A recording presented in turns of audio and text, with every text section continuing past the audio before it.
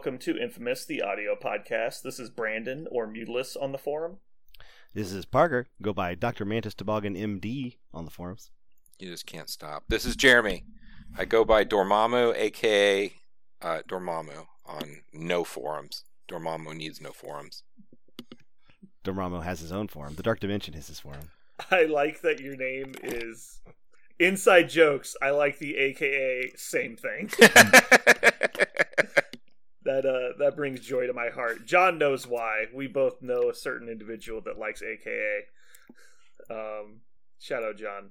All right, well, welcome to episode 48, question mark? That's probably the title. Yeah. So, quick announcements today. If you tuned in last time, you know that Parker is a terrible human being and likes to abuse children. Stay tuned to the pre-ramble for more information What? on that. He's now down to 182 probationary episodes. That's right, 48 episodes, and he's racked up 182 probation episodes. I'm really excited about my tricentennial, I think. Tricentennial. Well done, How sir. about this, Parker? We like doing bets, and so let's start wagering probationary episodes. Ooh. And if you get to 0, I won't troll you. Whoa. Until you again have probationary episodes. But while you have any amount of probationary episodes, I get to troll you. Troll prohibition is... Mm-hmm. That's really something. Yeah. I feel like I don't know what amount of money I have. What you just put on the table is priceless. No, we're going to wager in probationary episodes. Okay, all right. So you're like, well, I think this. You're like, I disagree. It's like, well, I'll bet you 10 episodes. You're like, all right, I'm in. And you're Okay. like, so then we'll just I will do it. Let's I really like this. How about we have to? I'll come up with some bonus if we get to 1,000. Okay. Where you have to, like, I don't know, buy me all the models. I don't know. We'll figure it out. I feel like an adult needs All to right. come running out and be like, Parker, no, it's not a good bet. No. All right, Parker, you're now allowed to do your segment. All right, it's time for news. News. All right, so there actually is news, and then there's really, really actually important news. So let's get through the news that nobody cares about. Who really cares? I noticed that some of our news is in alternating colored font and much larger bold text. That's because that's the most important news. The most important news is okay. color-coded to reflect the man, literally. So we're going to not talk about the most important news first. We're going to leave that for last. We're going to leave you on the hook.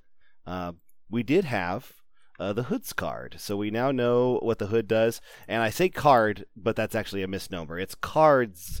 So many cards.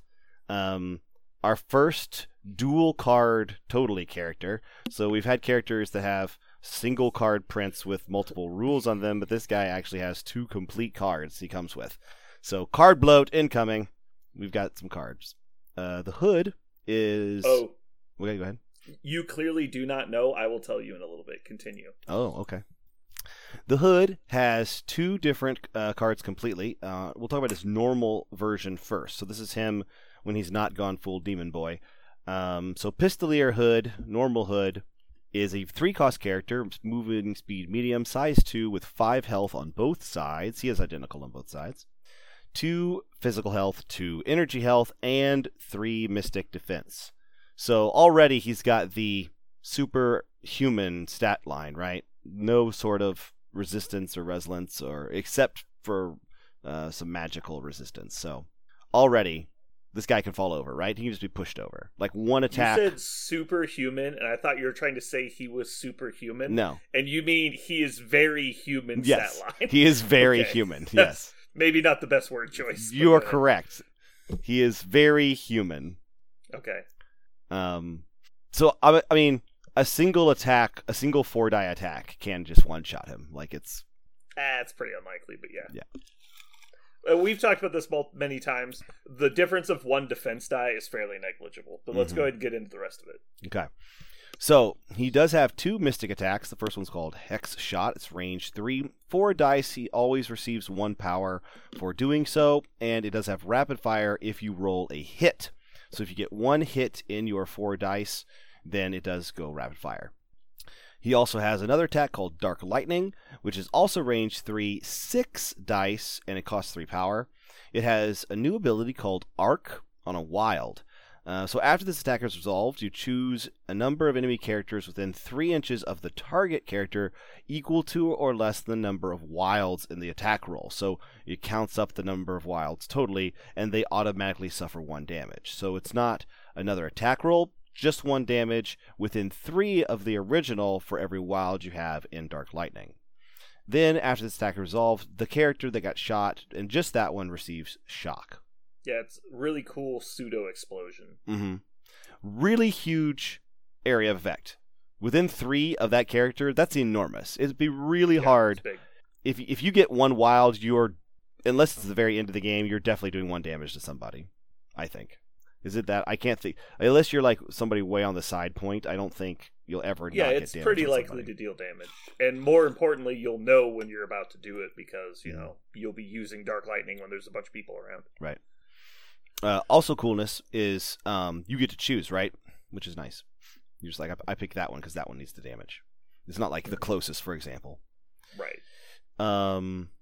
So your first superpower is called Black Arts. It costs 3 power. Choose another allied character within 3. That character immediately removes up to 3 damage and suffers bleed. And you can only affect a character with that once per round. So he has a 3 cost for 3 heal. Mm-hmm. This power is awesome. This is why you're never going to use Dark Lightning. Yeah. Black Arts is absolutely amazing. The idea that you can... Because if you heal somebody who's already activated, they're not even taking the bleed that round. You have to wait till the next round to do it. Taking a bleed for 3 health of healing is such an awesome trade.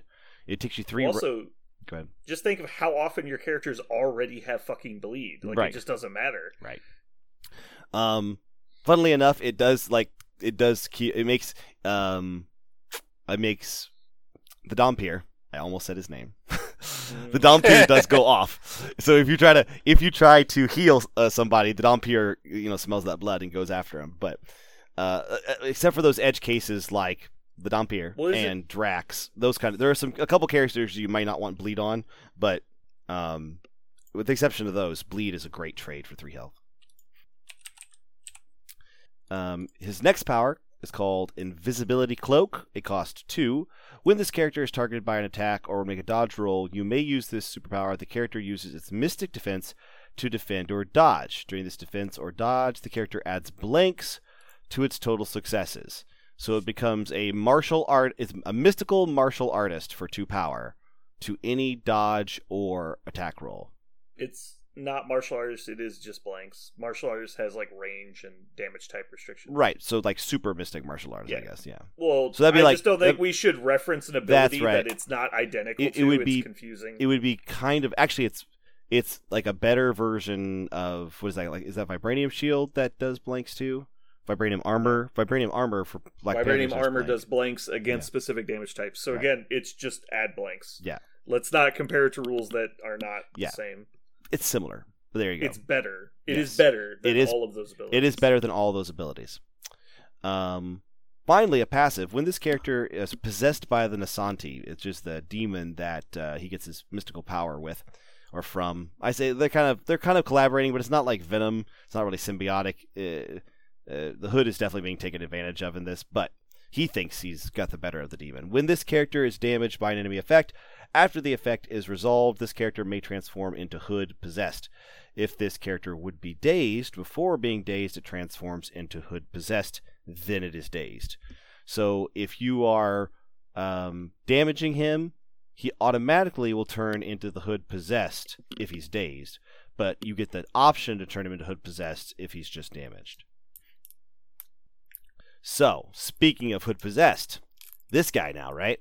So he has identical defensive stats, health, movement, and everything else.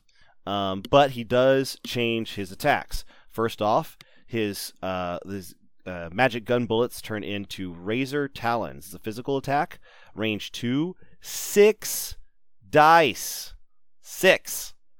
After this attack is resolved, the character gains power equal to the damage dealt it bleeds on a wild, and after this attack is resolved, if the character was dazed or KO'd by the attack, this character immediately transforms into the Hood. Basically, if the Hood possessed the demon, the Nasanti, is it Nasanti? Yeah, if the Nasanti kills someone with its razor talons, it becomes satiated, it loses a bit of its aggression, and Parker Robbins, the Hood, takes back over, and so you turn back into the gun toter. But that's a 6-die base attack on a 3-cost model. That's awesome. I mean, Ant-Man has a 6-dice attack on a 3-cost model. But he's also Ant-Man. But that's my point. Like, Yeah. This attack has notable negatives. Like, you lose it when you attack with it Mhm. if you daze the person. Mhm. So just calm down a little bit, sir. No, I mean I think it's what I mean is it's premium, not broken, just premium. It's a good attack. Yeah. Mystic attack, empowered Dark Lightning. So it reads very similar to the first one with some notable exceptions. It's still range 3. It's 8 dice for 4 power this time instead of 3. But then it has empowered arc. So after this attack is resolved, you would then immediately count the number of wilds in the roll. You target characters within range 3 of your initial target. Each character takes 2 damage instead of 1. After this attack is resolved, the target character gains shock, and after this attack is resolved, the character immediately transforms back into the Hood normal. The idea is the empowered Dark Lightning uses a lot of the mystical energy, keeping the possessed Nasanti in the physical world, and so as soon as he uses empowered Dark Lightning, he shifts back into the other Hood.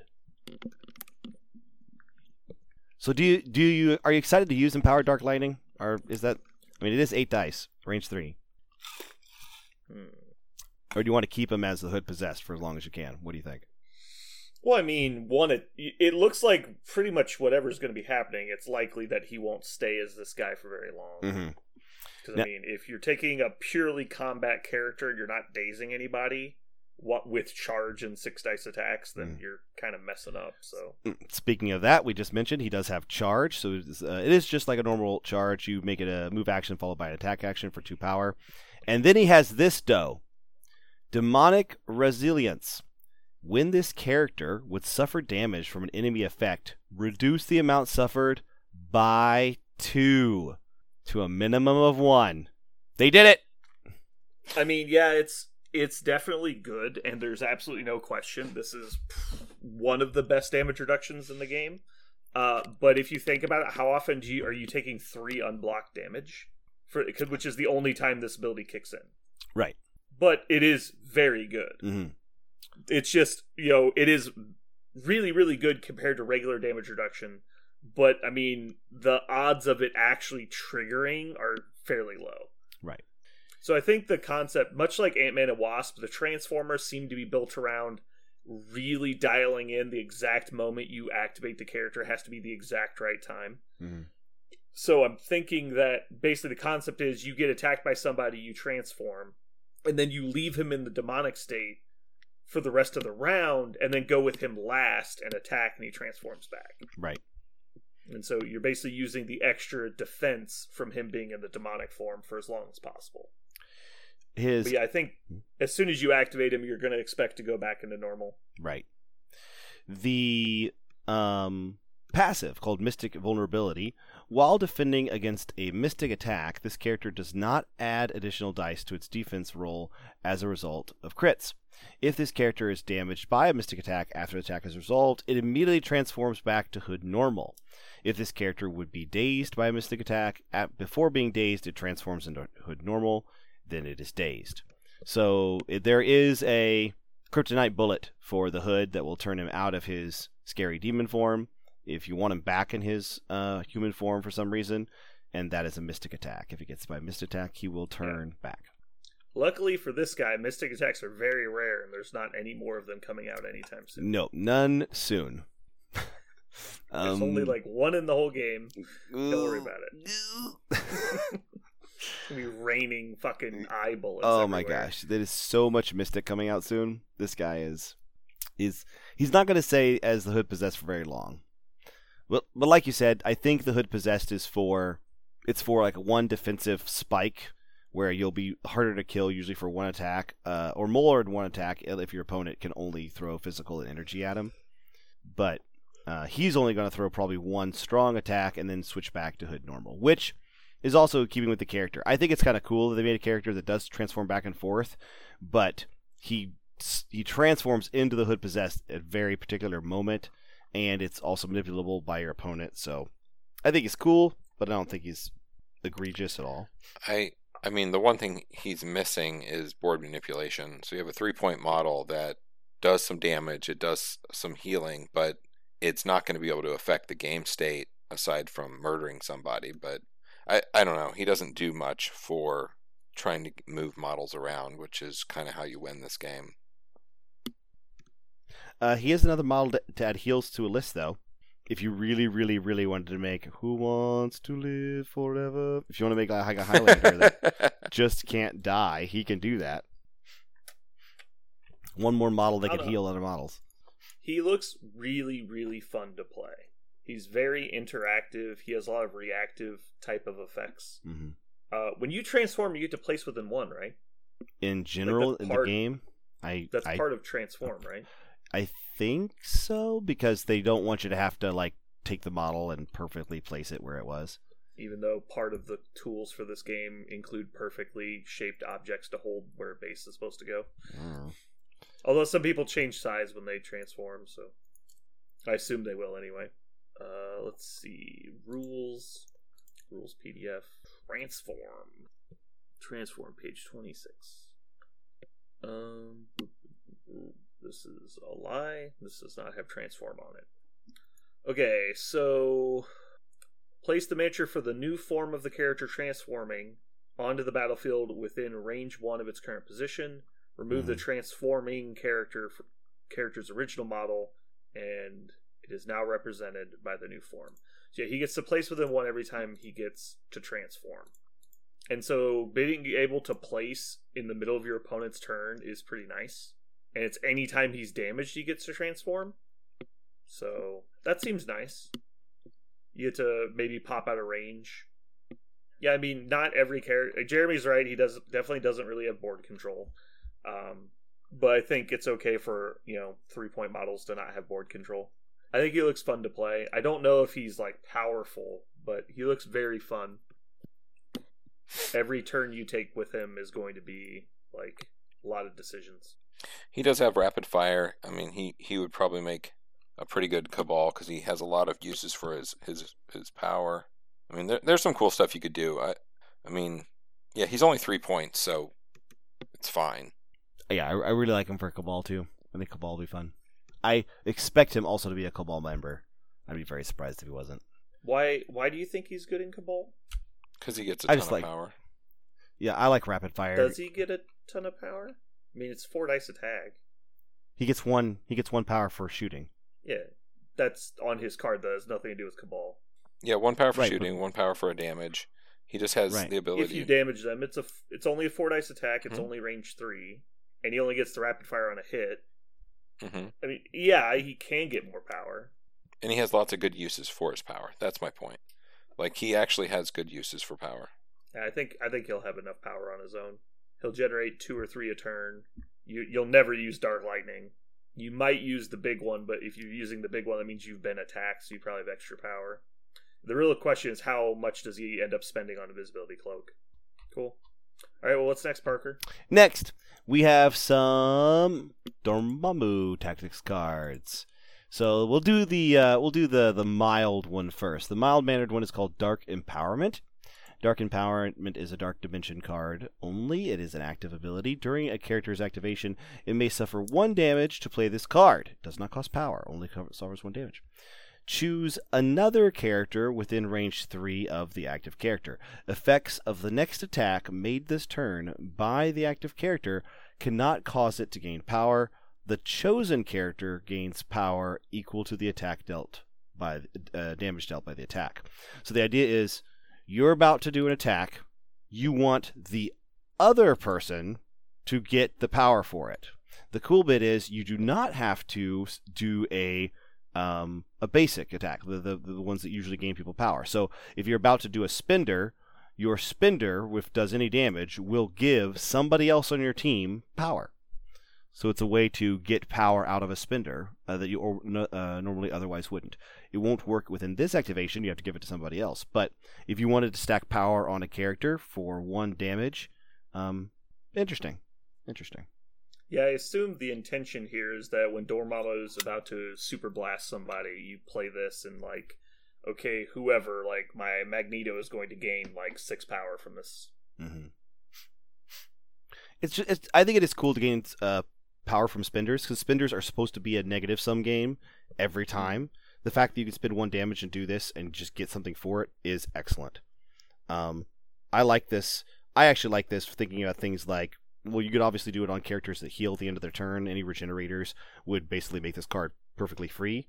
And so if you use one of their spenders, and then you could give power to Dormammu if you wanted to use something like his tactics card, we're about to find out in a second. Or you could give power to somebody with throws or pushes, or like Shuri, give just a bunch of power to Shuri, so you can just power rerolls for the rest of the turn. Lots of ways you could use it. You just have to have a really good reason to get power on one character while you're spending. I don't know if this pushes out any other tactics card in the game, but it's okay. I don't think it does. I really doubt this card gets played. I think it's a good design space though. Mm-hmm. But yeah, I find it really hard to believe that this would get played over many things. Right. Jeremy, could you think of a real good reason to play Dark Empowerment? I mean, it's a good way to give Dormammu power, right? I mean, right. He doesn't gain power on his own. Mm-hmm. But he's stunned all the time. The affiliation is a funky one, so what you need in that affiliation is still a big question mark. Like, they might just be fine. They might need that card to actually achieve the goal. 4th round might be the toughest one, where you need power on models that don't have it, and you're like, there it is. There's the card. That's what you need. I don't know. Yeah. Another way to look at this, if you use it on spenders, right? So if you use it on big attacks, if you spend 4 power and you did 4 damage, it's basically a way to just conserve power across your force.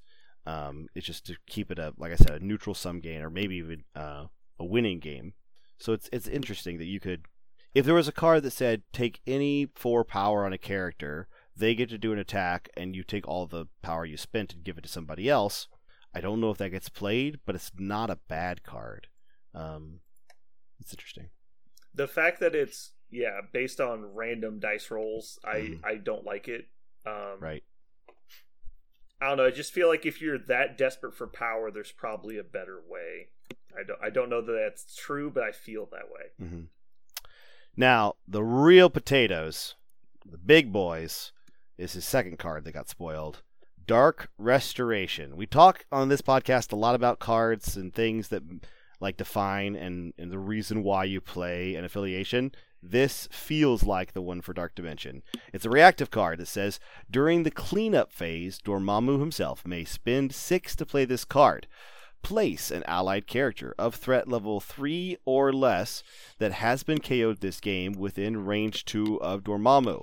The character is healthy and has no damage, special conditions, or effects.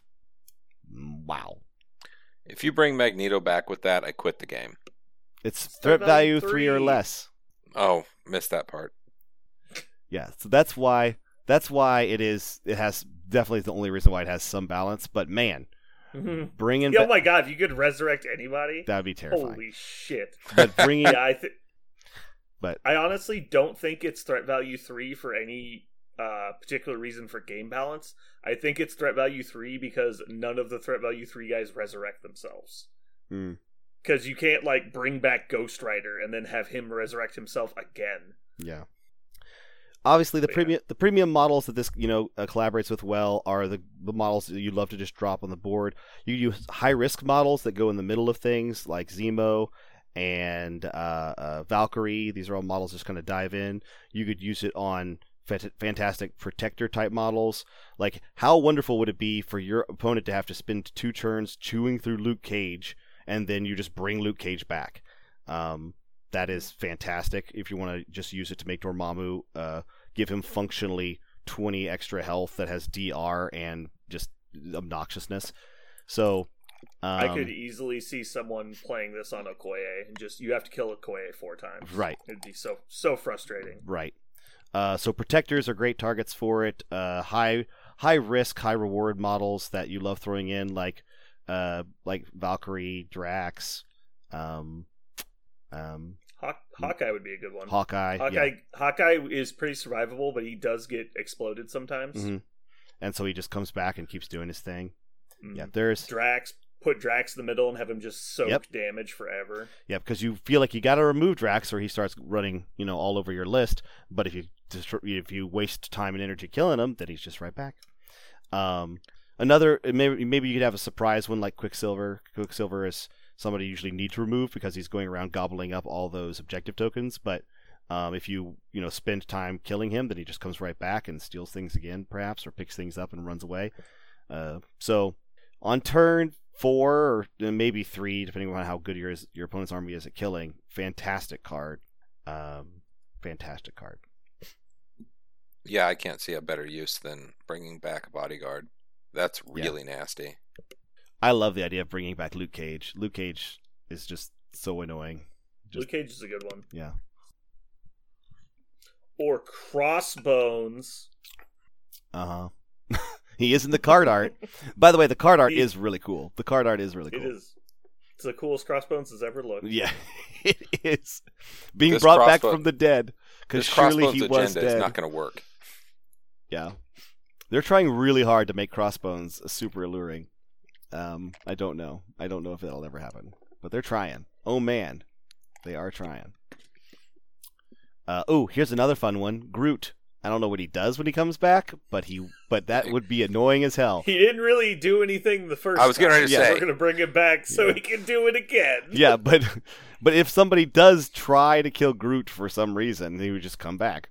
I mean, you wouldn't resurrect Groot. You would resurrect Rocket, because Rocket's the one that died. Right. But having 2 Rockets is pretty cool. Uh-huh. That might make Rocket worthwhile again. Ooh. Okay, hear me out. Mm. You know that infinite destruction plan we were doing with Punisher? After he dies from All You've Got, you just bring him back. There you go. Doom Prophecy, All You've Got, Punisher, and then when he dies, you're like, Dark Resurrection. So, Punisher again. More Punisher. So, that is Dormammu cards. Anything more we have to say about Dormammu cards? No, I think it's good. Okay. So, the cavalcade of tactics cards, we got Dr. Voodoo and Hood tactics cards now. We already had some of them spoiled, but here's some more. Presumably the rest of the box, but we never know. The first one is Hood's Gang, which I love because one of my favorite reasons why I love the Hood is his gang is kind of an eclectic who's who of random Marvel B-list supervillains. The card is unaffiliated, active. The Hood normal, so you can't do this with your demon, but Hood normal may play this card during his activation. This round, when an allied character is attacking an enemy character contesting or holding an objective token, the allied character may re-roll its stacked dice. All of its stacked dice, excuse me. So, it basically gives you Nebula for an attack, but no, is attacking, there a man so it's the that whole wears activation. Go ahead. Yeah, it works on all attacks, right? Mm-hmm, it does. Yeah, it works on everything. It's Dark Rain for people contesting objectives. Yes, which is only better, right? Like that's.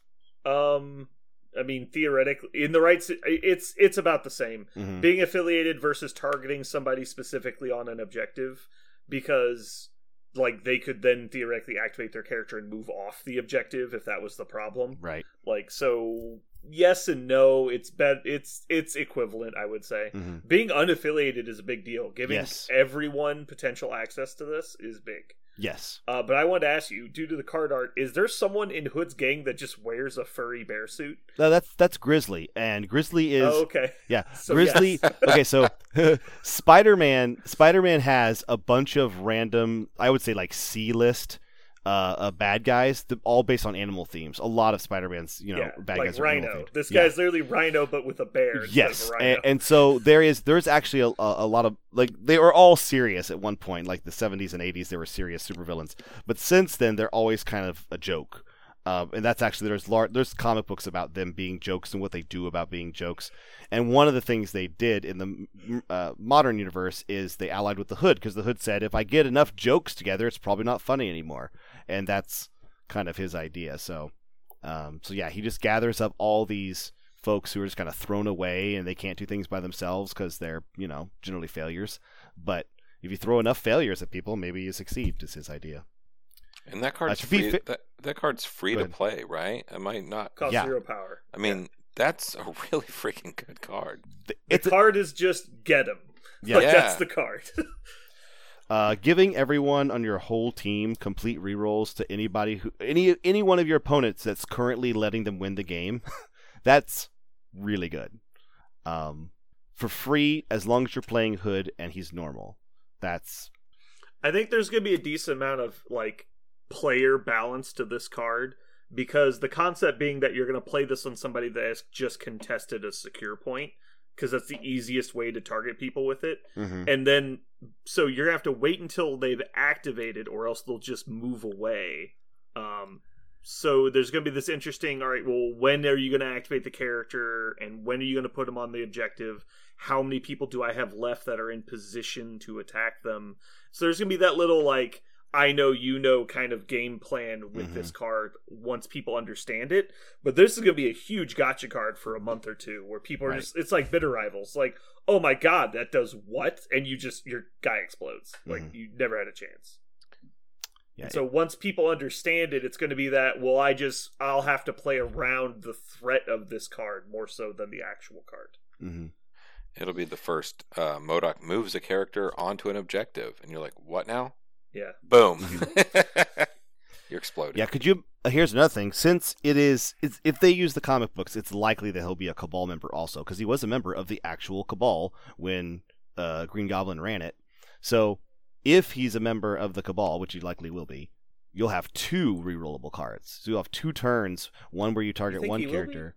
I mean, they will have to just... I think he's just going to be criminals and whatever the mystic people are. I think they'll have to completely ignore the comic books and everything about them in order to not make him Cabal, but maybe they do, just for the sake of the game. Green Goblin's not in Cabal. Yes, he is. He organized the only actual Cabal in comic books. No, in the game he's not in Cabal. Is he?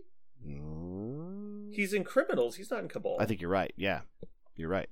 So they're ignoring the fact that he ever led the Cabal. I know. So I'm with you. How is Hood going to be? Oh, they'd have to ignore it. Well, they're obviously ignoring that. Yeah. Or else Green Goblin would be Cabal. I know. They also put Deadpool in the Avengers, and maybe he was once, but obviously he's not a card carrier, so I don't. I think they do what they. He's just a trainee. Calm down. Yeah. Right. He is a junior X-Man, right? He always, that's the joke. I went to Green Goblin's card to see if he was in Cabal. That's how good at this game I am. Yeah. To his card. Are you in Cabal card? I looked up his card. I said, where would it say? Oh, God. I'm an idiot. Affiliation lists. Cabal. According to Cabal, Green Goblin is nowhere to be found. There you go. So I would be surprised if he was in Cabal. Yeah. He's obviously going to be in Criminals, and he's probably going to be in Convocate, or whatever the hell that stupid faction's called. Convocation? Probably. Yeah, those peoples. Actually, let's spare a moment for a thought for a second. Having this card in Criminals is also good. Because criminals would love to be able to spike damage on one turn. That's also really good. I would actually argue it's much better in Criminals than in Cabal, because Cabal don't need this. Right. They already have it. And the fact that, generally speaking, people have to come into Criminals just to get them to stop. Usually you have 2 or 3 people on a point trying to stop Criminals from automatically taking it. So you're going to get more value out of this generally on the turn you play it if you're in Criminals. So cool. Our next card. Jeremy. Oh, go ahead. Jeremy, what do you think about this card? I already said it's super cheap. It's free. I think it's an amazing card. I think it's great. Next card, the Plane of Poldark. It's a Convocation card, active. Any Convocation character may spend 3 power to play this card. Choose an enemy character. Allied characters may reroll any number of attack dice when making mystic attacks that target the chosen character this round. Are you guys noticing a pattern? I do. It smells like Dark Rain. Dice mods! Yes. I like dice mods. I'm for this. Yeah. This might be as good as Dark Reign. It likely I is, think- because Convocation's likely full of Mystic attacks. I actually think this is better than Hood's Gang. It costs 3 power, but you get to decide when it happens, and your Right. opponent can't play around it. Right, because you can just take out Hood or something, and then it doesn't happen. Yeah, it's like, I damage Hood. Are you flipping? You're like, well, no. It's like, cool, I kill Hood. And you're like, oh. Yeah. Like, Right. But Convocation is any Convocation character. It's worth noting, any Convocation character can play it, but then all ally characters may reroll Yes. any number of attack dice with Mystic. So even though MODOK will likely not be a Convocation character, his basic attack are Mystic. So he'll be rerolling stuff if you have him in Convocation. or anyone. I know you can't do Defenders and Convocation, Mhm. but there are possibly other ways that are going to come out that will allow you to change your attack types. Right. Also, most of the Convocation characters right now, and if there are any models like the Dampeel, who's not a Convocation model because he's a Midnight Sun, if there are some models that are coming out that are not Convocation, almost all of the new ones in this next wave are Mystic Attack, just full of Mystic Yeah, attacks. I mean, look at this guy. This guy's pistols are Mystic. Like, Yeah. we get it, guys. Yeah. This, you think about it like this is a giant nerf to damage in the game. Because we already know that Mystic is the average highest defense stat. Yeah. And so they're just trying to lower the amount of damage models do. Yeah, it is weird how Mystic is so high across the game, and they're putting all these Mystic attacks in.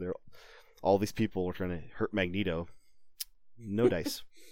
Actually, a lot of dice, a lot of rerolls, but perhaps no damage. What do you think, Jeremy?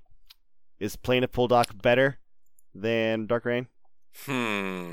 I'd put them on the same par. I mean, the only thing I'm certain of is dice mods are always better than more dice. So Yes. that's scary as anything else. Like, that card right there makes it worthwhile to play Convocation. Like, I'm playing these guys and I have this card. What model do you want me to delete?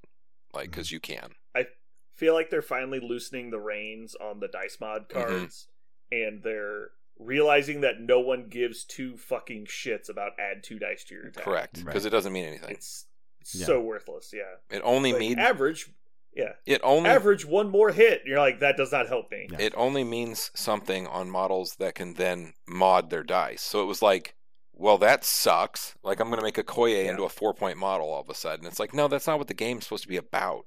That's just feel bad moments. Like, cards like this are fixing that. Like, it's good. All right, Parker, what's next? Our next card is... Did you lose it? Next card is Seance. Seance is an unaffiliated card that only Dr. Voodoo may play. While Dr. Voodoo has his brother Daniel token, add 2 additional dice instead of 1 to his attack, defense, and dodge rolls when adding dice for each crit result this round.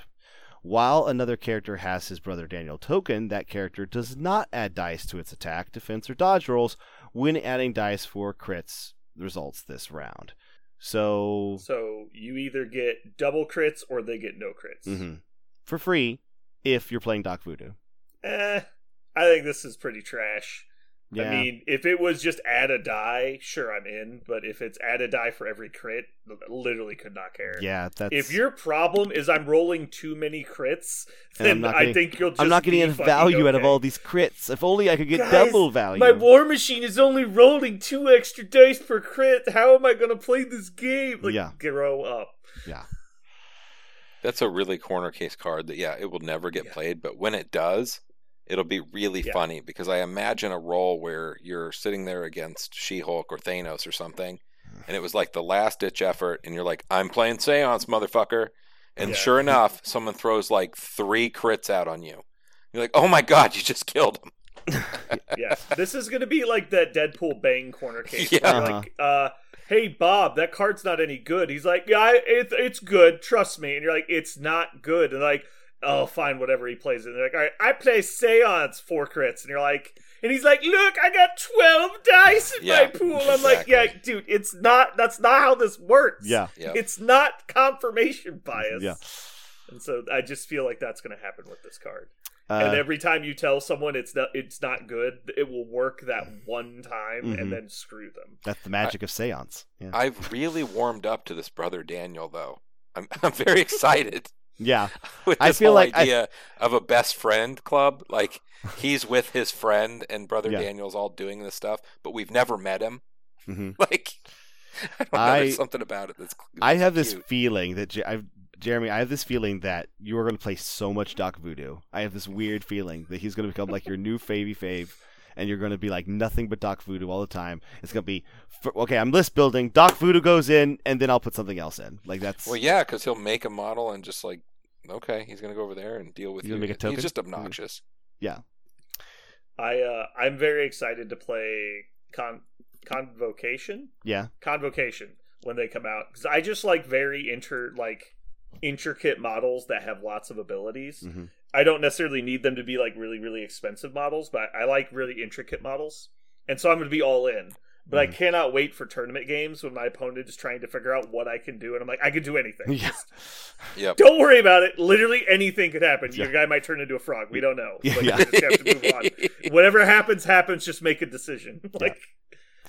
It's like playing Mercenaries back in the day with War Machine, and they're like, what does your stuff do? And you just hand them 34 cards. Yeah. You're like, it says in those 19 paragraphs what my stuff does. Yeah. And you're like, it's like, I'm not trying to be an asshole. I understand this is unfair, but if I try and explain it to you and I mess something up, it will be worse for me. Yeah, so unfortunately, you just have to try and figure it out. Playing Convocation, even though there's lots of character and convolution in this game, I think playing Convocation will be like playing the A-Team. Like, all of them do 80 things.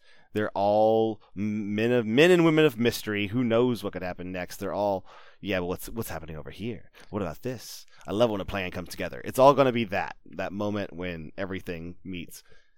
For what it's worth, you can play Hood's Gang and Plaintiff Poldark on the same list. I don't know if you want to, but you could definitely make a lot of rerolls happen in Convocation if you really, really wanted to.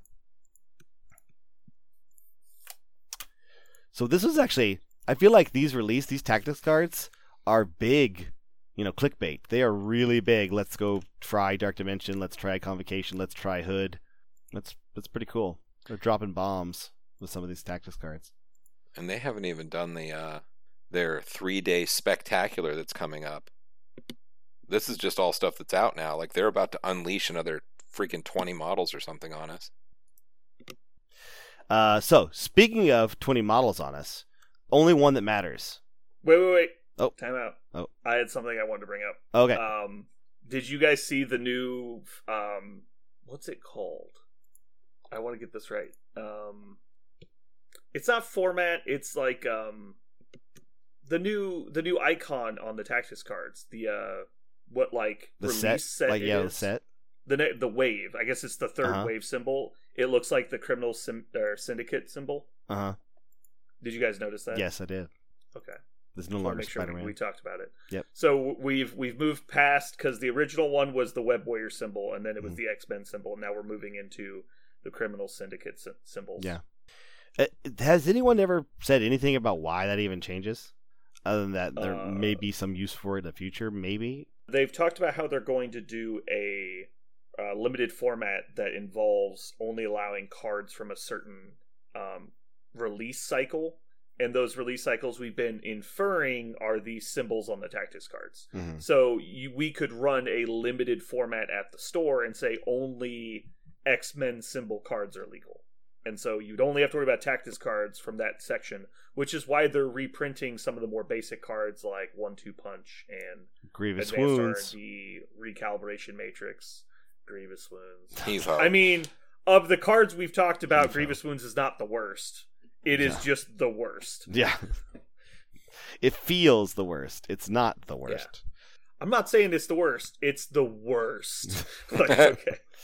You know what I'm saying. Yes. All right. So that's one thing I wanted to bring up before we moved on to the next segment, which is news.4.1.2. Yeah. So the most important news of the day for this guy is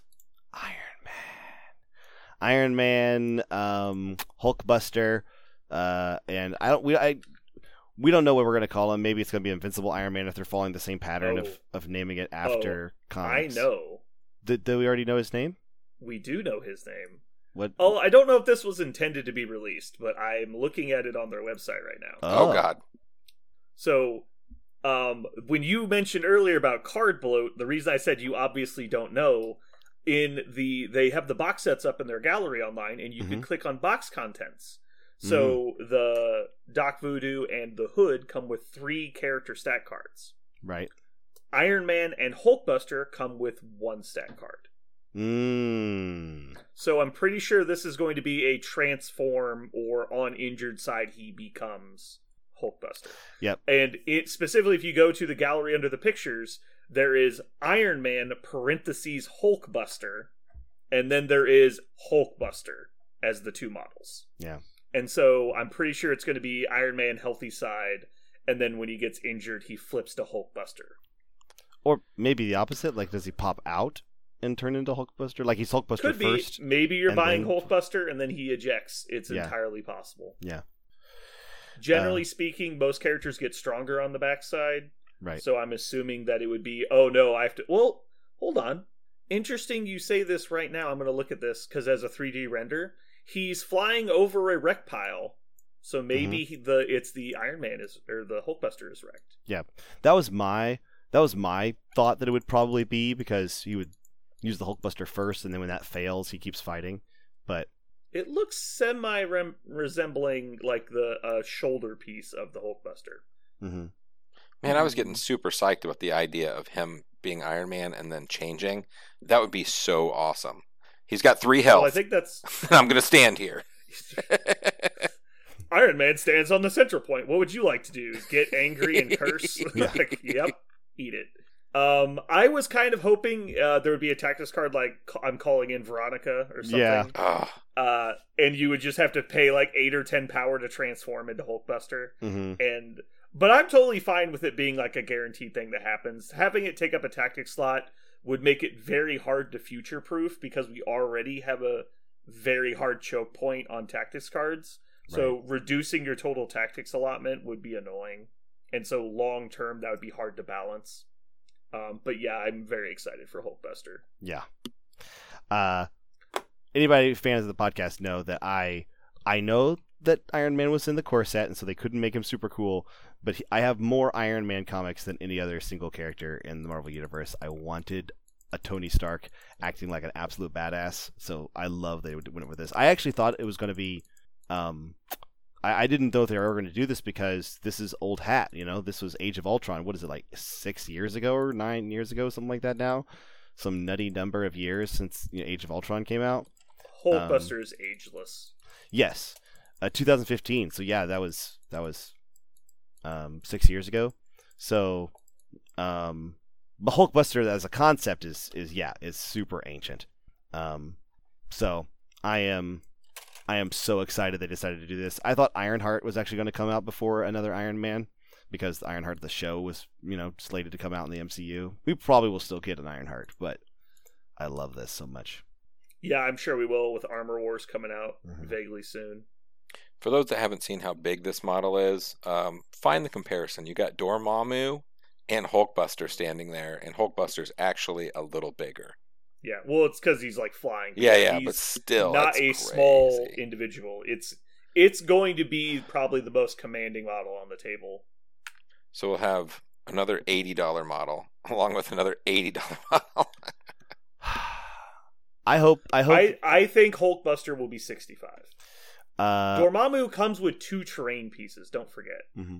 I have no problem with it. That's fine. Yeah. No, I know you're not complaining about the monetary investment, because we're all idiots and spend any amount of money. Exactly. But I'm just saying, like, Dormammu not only comes with the Dormammu raid like materials, which takes R&D and production costs to put in the box, but he also has 2 large terrain pieces with him, which are pretty cool looking. Actually, I like them. Right, and so that's going to add like $20 to $30 to the kit just for the raid stuff, and so I get that. I would pay any amount of money for Hulkbuster Man. Any amount. $6,000. Shut up and take my money. I don't care. That would be one of the things Parker would have to explain to his wife over a really nice dinner. Yeah. I would put it It's like, honey, by the way, we can't afford to pay for this. But I'd put it in the middle of the table and say, we can't eat any of this food, but look what I made. Yeah. I already got my And then the Christmas waitress- present for myself. Yeah. That's the standard. Iron The waitress Man. comes over. It's like, what can I get you? It's like, we'll just take the bread and the water. Thanks. I am Iron Man. I am so excited. So I don't know if you guys have looked, but if you go onto the gallery, it has it sorted by Crisis Protocol number, which is the SKU number or manufacturer code. Mhm. It is CP52, which comes in just before Jean Grey and Cassandra Nova. So based on where it is in the release schedule, we actually might expect this to be released fairly soon. Yeah. Well, I know everything got pushed back recently, but we know almost we don't know the new Doctor Strange box, but that's what we're missing from Convocation, right? So it's We don't have a release date for it, but it's on the gallery. It's Yeah. CP67. It's the latest SKU number we have on the website. yeah. So man, he could come out. Oh man, he can't come out fast enough. Yeah, so all the Convocation people are last. They're the farthest things out on the release schedule or not release schedule, but the product code number, Mm-hmm. which gives you a general idea of what order they were designed in. Mm-hmm. And the only stuff that isn't out that comes before Hulkbuster, and the box just says Hulkbuster on the front. It does not say Iron Man and Hulkbuster. Right. It just says Hulkbuster. The only things that are before it that are not out yet, which is Mysterio and Carnage, which comes out this week, and Moon Knight and Blade, which will be coming out, I think, next month. Mm-hmm. Everything else is already out that is CP before it. Oh man.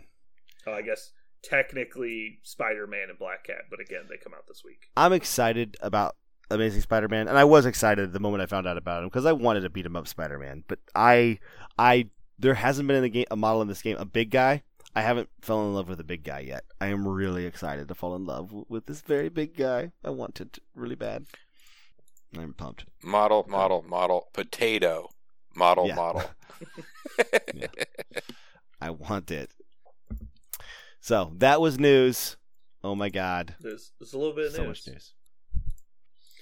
Oh boy. All right. So next segment coming up, we have currently playing. Parker is not going to speak for this segment because he's a total horrible person. I am a horrible person. Nope. No speaking. Oh, sorry. Jeremy, what have you been playing lately? Let's see. Last week I played a bunch of models with Jean Grey. Whatever I was doing Nice. or trying to maintain doesn't matter. It was a collection of mess, and Jean Grey did stuff. I remember looking at your list and I was very confused. Oh, it was a face roll. It was a face roll across the keyboard kind of list. I was just like, She-Hulk plus Jean Grey is probably okay, and like it was a mess. People have totally said that sentence before. It's not just you. Okay, good. But yeah, I was basically playing a list so I could look at Jean Grey and see what actually works and doesn't. But It's basically just shotgun approach, Jean Grey and models, and see if you find anything. yes, that's what I did. We call that panning for gold. I If did. I play here with every model in the game, surely I'll notice some good interaction. Mm-hmm. Basically. The interaction I've noticed with Jean Grey is people like to complain about gluing her together. That's the interaction I've noticed. She is on one of the most stupidest stands ever. As much as we hate these stupid rocks they do, I can tell you I hate the consummate X or whatever the shit is. That thing is stupid. Ugh. I believe they described it in the panel play as a wave of psychic energy. It's a wave of bullshit. It's so stupid. Well, you see, they had to have the character named Jean floating over an X because she has the X gene, which allows her to use her mutant power. X Did gene. you never notice that? Womp, womp, womp, Did womp, you womp. never notice that? Mm. I thought that was intentional. They wanted the poster child of the X-Men to be the character whose name is the thing that gives them their powers. Cool. Parker, do you have something to say? Oh god. We missed a news, just so you know. We did miss the news. Okay. We missed a news. I just saw it because There's like I went something new we just found on the webs. I just saw it. We missed a news. I don't have internet, so you're gonna have to let me know what it says. It's the affiliation list. The affiliation list is new. It changed. Oh, what? That's an old update, isn't it? Not since we did not talk about this last episode. Okay, I just had it pulled up. Let me pull it up. They added the Dompier into 3 different things. They added Dark Dimension and Midnight Suns, so we know who's in the Midnight Suns. Web Warriors got bigger as well. I think we knew all this Yeah, stuff. we knew all this. We might not have talked about it last week. Oh, okay. I did not know that we knew about it on the podcast. Yeah, I knew about it. We might not have talked about it. Okay. So obvious Midnight Suns is Blade, Black Cat, Doctor Strange, Doctor Voodoo, Ghost Rider, Iron Fist, and Moon Knight. And this is when I brought up to Jeremy, Doctor Strange does not have a subtitle, so all Doctor Stranges are Doctor Stranges as far as we can tell. Mm-hmm. Unless this means that they're not even adding the new Doctor Strange to the affiliation list yet, and then maybe Sorcerer Supreme will be the next one, who knows. Mm-hmm. Actually, wait, he's got a release box. Let me check. What is I think he's just called Doctor Strange on the box. Doctor Strange, yep. This. No. Okay. Not an abbreviation. Spell out Doctor and Strange, his last name. Yeah. Maybe it'll be Dr. Strange. Yeah. But yeah, as far as I can tell, it looks like there'll be the first character that's truly interchangeable in title. Because Black Widow and Agent Widow have different titles, but also like it'd be impossible to tell them apart on paper. Mm-hmm. Because they don't put a picture of the tactics of the card, right. And so if it's Doctor Strange, Stephen Vincent Strange on both cards, they're the same model, yes, legally, and so that's going to be a nightmare. So we don't know how they're gonna tell them apart. Yeah, it's got to be like Sorcerer Supreme or something like that. Yeah, they put Black Cat in Midnight Suns. I'm not sure exactly why. I guess she's a character that goes out at night, but yeah. At all midnight? The other ones make a lot of sense. At midnight. With her son. But she's not a son. But she's a daughter. She has sons. She's the only daughter in the only girl in the group. Okay. Maybe she's just friends with one of them. Maybe. I don't know. Speaking of friends, Spider-Man and Friends got a new friend with Moon Knight. He's also pretty strong, so more Web Warriors, more Moon Knight. Oh my god. Cool. I cannot imagine playing Moon Knight in fucking Web Warriors. We already have one bad fucking baton wielder. Get out of here. Yeah. Actually, Moon Knight, I believe, is good. I think Moon Knight's going to actually come out and shut up. Start some shit. I think Moon Knight is going to start some shit. I actually am excited to play Moon Knight and the new Amazing Spider-Man.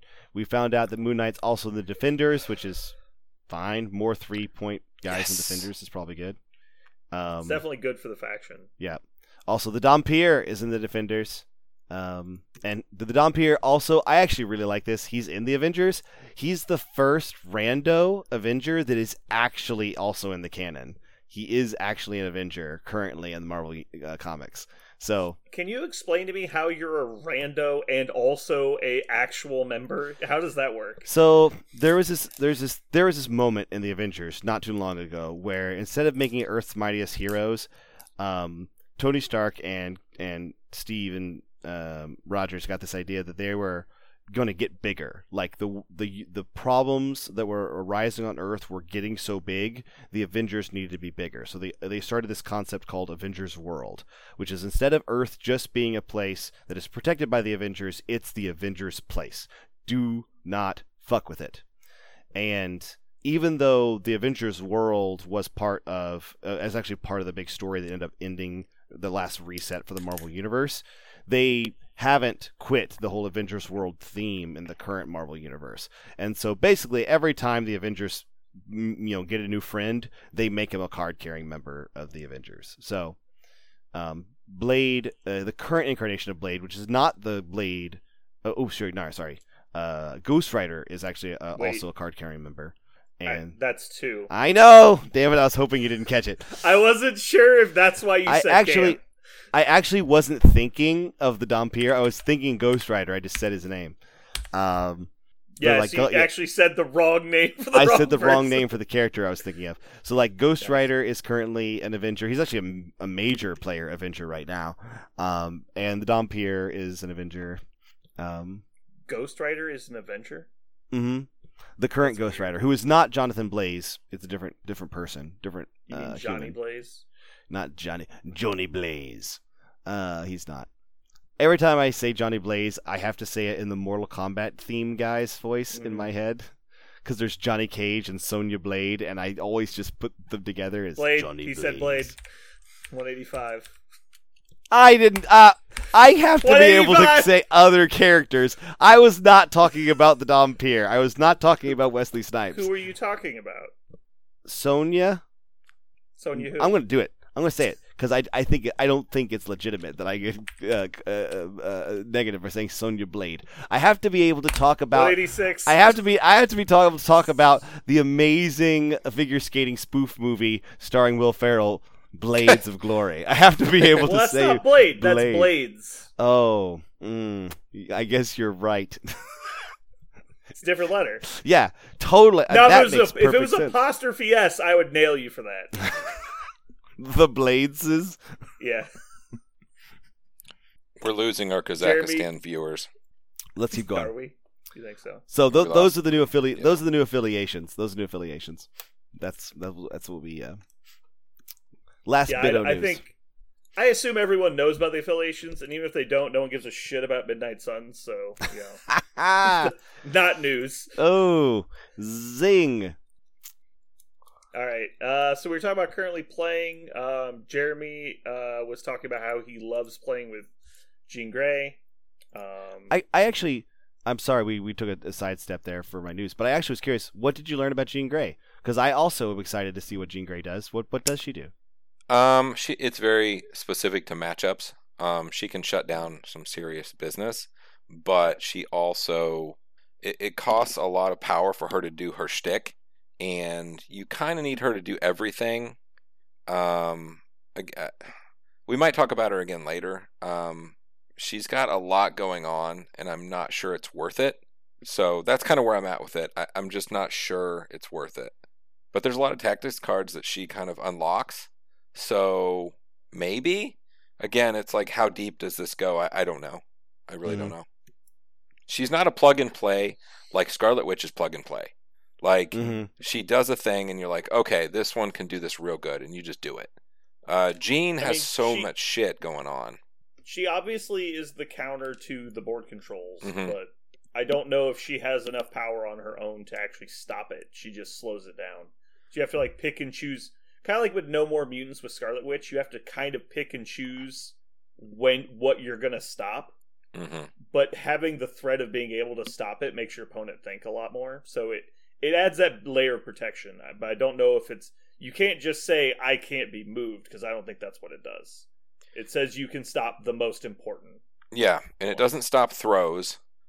There's a lot. There's actually a bit of things that it doesn't stop that are really powerful, and you know it's very dependent. So she might be amazing. She might be okay. I don't know. 5 points is a lot to pay for a character that is great sometimes. Yeah, I think you'll see her mostly as a potential counter to stuff like Black Order. But I think she'll be mostly in your roster as a bluff that you'll play her if I think you're going to play board control. Because there's that big, if you do this, then I'll do this, but it's all simultaneous secret reveal. So you can't really be like, well, if you take Black Order, then I'll do this. You have to play something else. It's like, well, I mean, but neither of you know what the other one's going to take. So if you take Jean Grey and they do change, then you're screwed. And if you don't take Jean Grey and they don't change, you're screwed. So it's just this big, like, list chicken kind of situation. So talking about board control, I've been playing Web Warriors, and they're fun. I like moving people's stuff, not letting them do what they want. It's pretty cool. I've been very much enjoying Mr. Sinister with them. He's a solid beater that also moves people sometimes. Pretty cool. Do you play the whole Sinister package, the card package? He's just a 4-point drop in. No, I don't need more models. I'm not trying to kill anybody. I'm just trying to never die and move stuff. Cool. All right, so quick topic today. We are going to do something Jeremy suggested, which is we're going to talk about some newer models that we think we are excited about trying, given the current meta. And so, like, for example, if there's something we've been kind of theory crafting, like maybe this will work, maybe this combination of old stuff and new stuff will bring about a new option that we haven't really discovered yet. And so we're kind of going to take turns going around and talking about stuff that we're excited to try. Jeremy, did you want to go first? Was there something specific that you were thinking about when you came up with this topic? There was two. We kind of talked about one already, but I'll throw out my pick. For a 3-point model, I have a hard time looking past Lizard for what he is capable of and where he holds a spot. Just everything on his card is good, and like he's got to be good, right? Like that's my point. Like he's got to be good, and is he going to be like in everybody's list once they start playing him? Dude, he's such a just wall of stats. Like legitimate, Yeah, 6 health, right? Like yeah, it's he's beefy. I assumed everyone was going to play him when we first saw him. I was like, well, shit, like what the fuck's the point of Crossbones? Like this guy is so much better than Crossbones. Yep. Also, an amazing rule on him, since he's usually he's a monkey, right? He just wanders around the battlefield, either holding points or picking up stuff and being difficult to remove. Wall crawler on that guy is so annoying because you need to be able to get him, and if he just double moves behind something and it takes you 2 turns to get to him, the game is over. Like whatever objectives he has, like he did it. Oh yeah, if he starts collecting a bunch of the extracts, that's a problem. Yeah. I think you have to try and do something to prevent that beforehand. He's not particularly fast, and he doesn't generate a lot of power. And so I don't know that that's going to be a really great option. What I've noticed is he's kind of ignorable. Like, if you just don't fuck with him, then he doesn't do a lot. I made the mistake in my first game. It wasn't really a mistake. I overcommitted in my first game against him, and I went all out trying to kill him. And I was like, what am I missing? Like, I'm about to kill him, but I feel like he has, like, some kind of reaction or something that I'm about to trigger that I don't know about. So whenever I read his card, I'm like, oh, I should have just ignored this guy. And he's like, yeah, probably. I was like, oh, damn it. Like, what have I done? And so I gave him all this power, and he ended up dying, so it didn't matter, but I had him super juiced up. He was ready to go. I was like, uh-oh. Yeah, that in the game I played against him, he did accumulating a lot of stuff, but I waited on, he didn't get that, he didn't get all the he got like 3 objective tokens on turn 4, and he couldn't get away fast enough, so I basically waited till all the scary stuff was dead, and then 3 models piled on him, and he just died. Yeah, he's not invincible. He's just beefy. Yeah, he seems like a really good 3-point criminal. Mm-hmm. No, he's exactly what criminals want. So he's a great addition. Yeah. Is he a criminal? Possibly. Is he affiliated? I don't know. Nobody knows. We don't even know. There's no way to know. It doesn't matter because he's getting played with criminals. He's fucking criminal. He's not. He's not. Okay. I just know there's a lot of Sinister Six in criminals, so I didn't know if he was one. No, he's not. I think putting like Groot and Lizard in criminals is so mean. Just like, here, 2 more guys, really try to remove them, go for it. Yeah. Give it a shot. You go crazy. Yeah, I think Lizard's pretty cool. Yeah. So that was kind of my thought. Yeah, that's what I was wanting to talk about, things like that, because none of us get to play 20 games a week, and why not? I wish. That's not how it works. Dude, I'm finally off the point where I'm bored. Like, I actually have like new stuff to try now because my backlog's actually caught up to me. Mm-hmm. Okay, so Parker, you're up next. I am by far the most hyped, even though they're big shiny guns coming out and characters that I love. The model I'm most excited for right now to put into what I already like to do is Baron Mordo. I'm really excited to drop him into my X-Force list.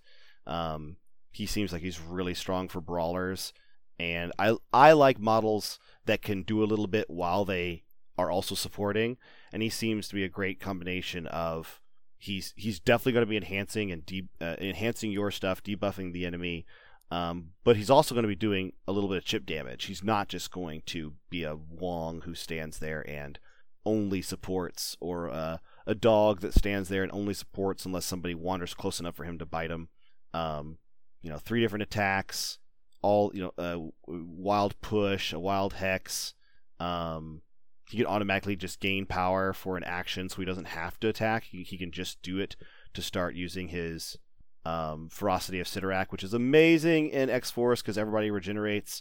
So it's just extra attack dice, which they get to reroll at least 1 or pop off on wilds if you're Wolverine. Sabretooth goes crazy. Also, just dealing out other special conditions, and then dealing. It just so happens that in X-Force you incinerate a lot. You're constantly using the grenade from Domino and Cable's basic attack. So if somebody's incinerated, I don't know if he'll ever have 2 power to use it, but Soul Barb actually pops off, and then everybody gets incinerated around your initial target, basically turning your incinerates into AoEs. On top of all of that, if you try to push him, he can just go right back onto the point. So he's really great on being like a side point and just doing his thing. His fancy shoes. Yeah. I am really excited about him in X-Force specifically.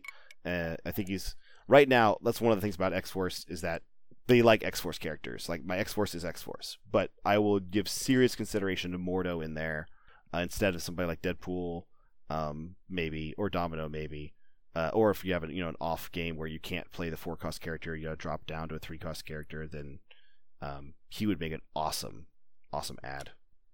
Yeah. I don't know if they necessarily want him because I think the strength of X-Force is that everyone fights. Right. But that doesn't mean that Baron Mordo doesn't like a bunch of healing factor people that like to stab. So it's going to be interesting if it skirts that fine line of if you're adding too much support or not enough. But yeah, I like it. I'm very excited for Mordo as well. What about Mordo running around with She-Hulk? That'd be hilarious. You can't kill Mordo. Mordo's amping her up. You come try and kill any of it, they just murder you back. Like that's Death Squad. Oh, you're saying that he's got bodyguards? Yeah, just a couple bodyguards in there, just amping it all up. Maybe. I don't know if he'd keep up with her though. Maybe. I don't know if that would really work because at one point they're gonna have to separate when one of them activates. Because if you activate Mordo first, he either moves ahead of her. And then She-Hulk's going super late in the turn. I don't know, it might work. I'm just thinking bodyguards because he's if he does try and get into it, like he'll die. Like he's pretty squishy. He's actually not that squishy. You don't think? No, I mean he's got 6 health on the front. Yeah. He's 11 hit points. And he's only 2 physical defense, but he's 4/4 on the other 2. Yeah. He's actually got above average defensive stats and above average hit points for a 3-pointer. Right. He's not a tank, but he's only 3 points, so it's fine. Yeah. Yeah, that's not bad. I was just looking at the 2 physical. He doesn't have any like dice mods or whatever to help him. It's kind of like. Well, let my good friend Rocket Raccoon tell you exactly how important 2 physical defense is. Yes. Not fucking at all. I think he's going to be really excellent. I don't know how excellent he's going to be with a Tower of Power like a She-Hulk or a Magneto.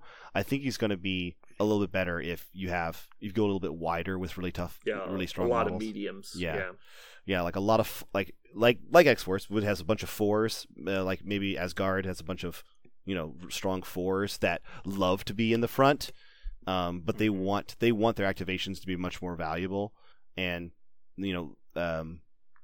like I'm thinking Deadpool in my X-Force list almost always just stands there and bangs, which is probably not the best use of him, but it's what ends up happening because I needed somebody on a point contributing, and Mordo is going to be able to do exactly that.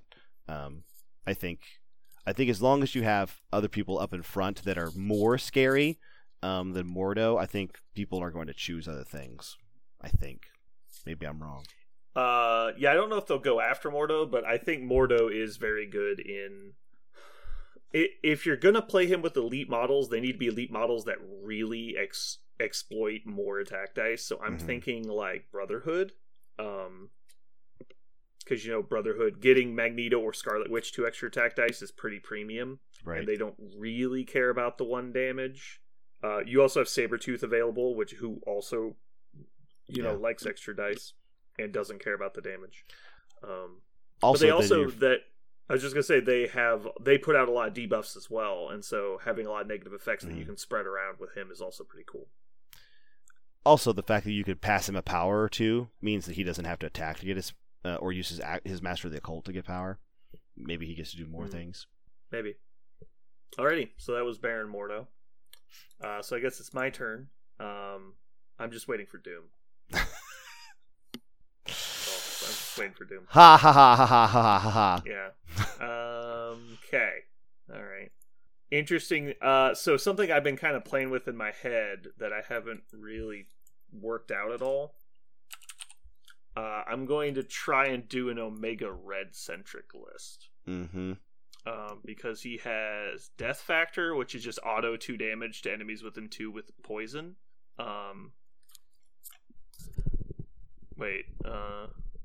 This character, I didn't realize he actually hurt himself.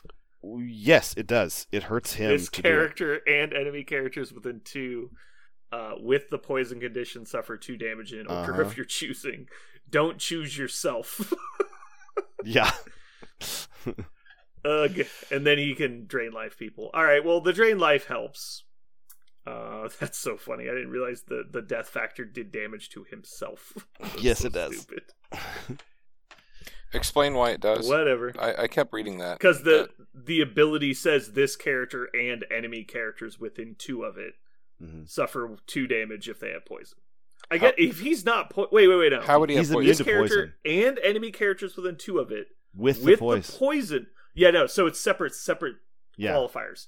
This model, comma, and enemy characters within 2 that have poison. Right. So he takes 2 even if nobody's around and you use it. Don't use it. Yeah. Yeah. But then you could theoretically attack these people and then get your power back or get your health back. It's so stupid. Yeah. I'm still gonna do it. Whatever.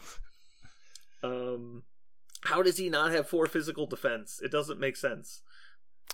Yeah, he does have the damage reduction, so there's that. But yeah, I wish his damage reduction said from any source, and so it worked on ally stuff. So he only took 1 from Death Factor. That could be cool. Whatever. All right, I'm still gonna try it. Yeah, I want to try like an auto damager list. So I'm gonna do this with like either Punisher or Mystique, and I'll and probably throw in like Green Goblin.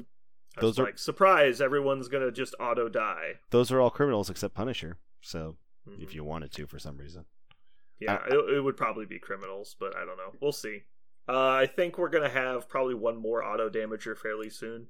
Or is it it's Mysterio, right? Mysterio's also a criminal. Yes, he is. But does he auto damage? I don't remember that. No, but he has tricks and traps, and so he can damage people that move in close. That's right. And so you can put him right behind Omega Red, and that way when they walk in, they get poisoned and might take just flat damage.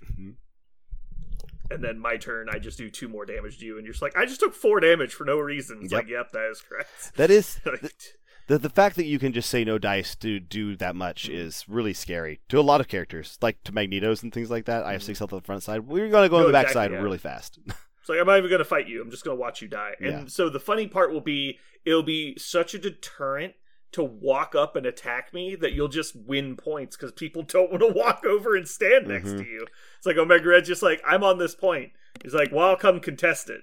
Why? Yeah. It's like, you just want to die for no reason. Yeah.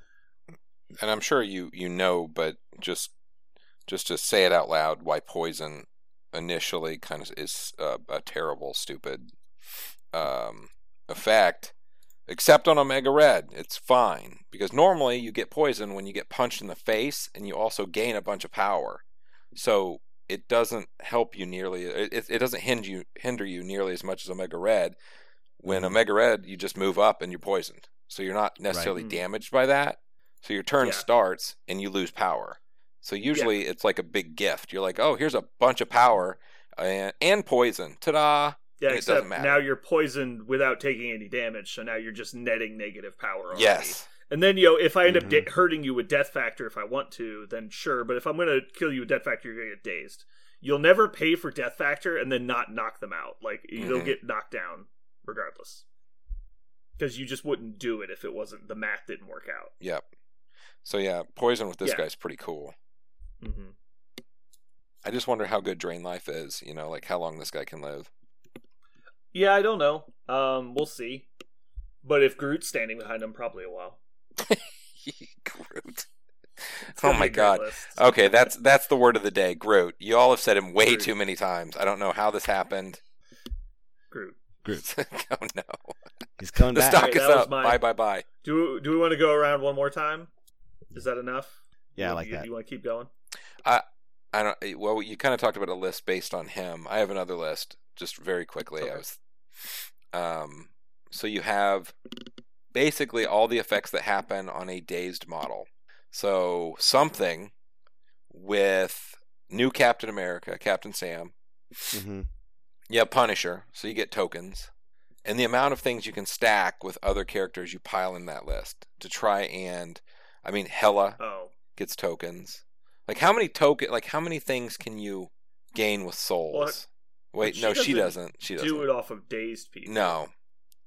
So what are there's a few other ones that you can pile in. Okay, so the thing we were looking at is you do like Ghost Rider and bunch of threes.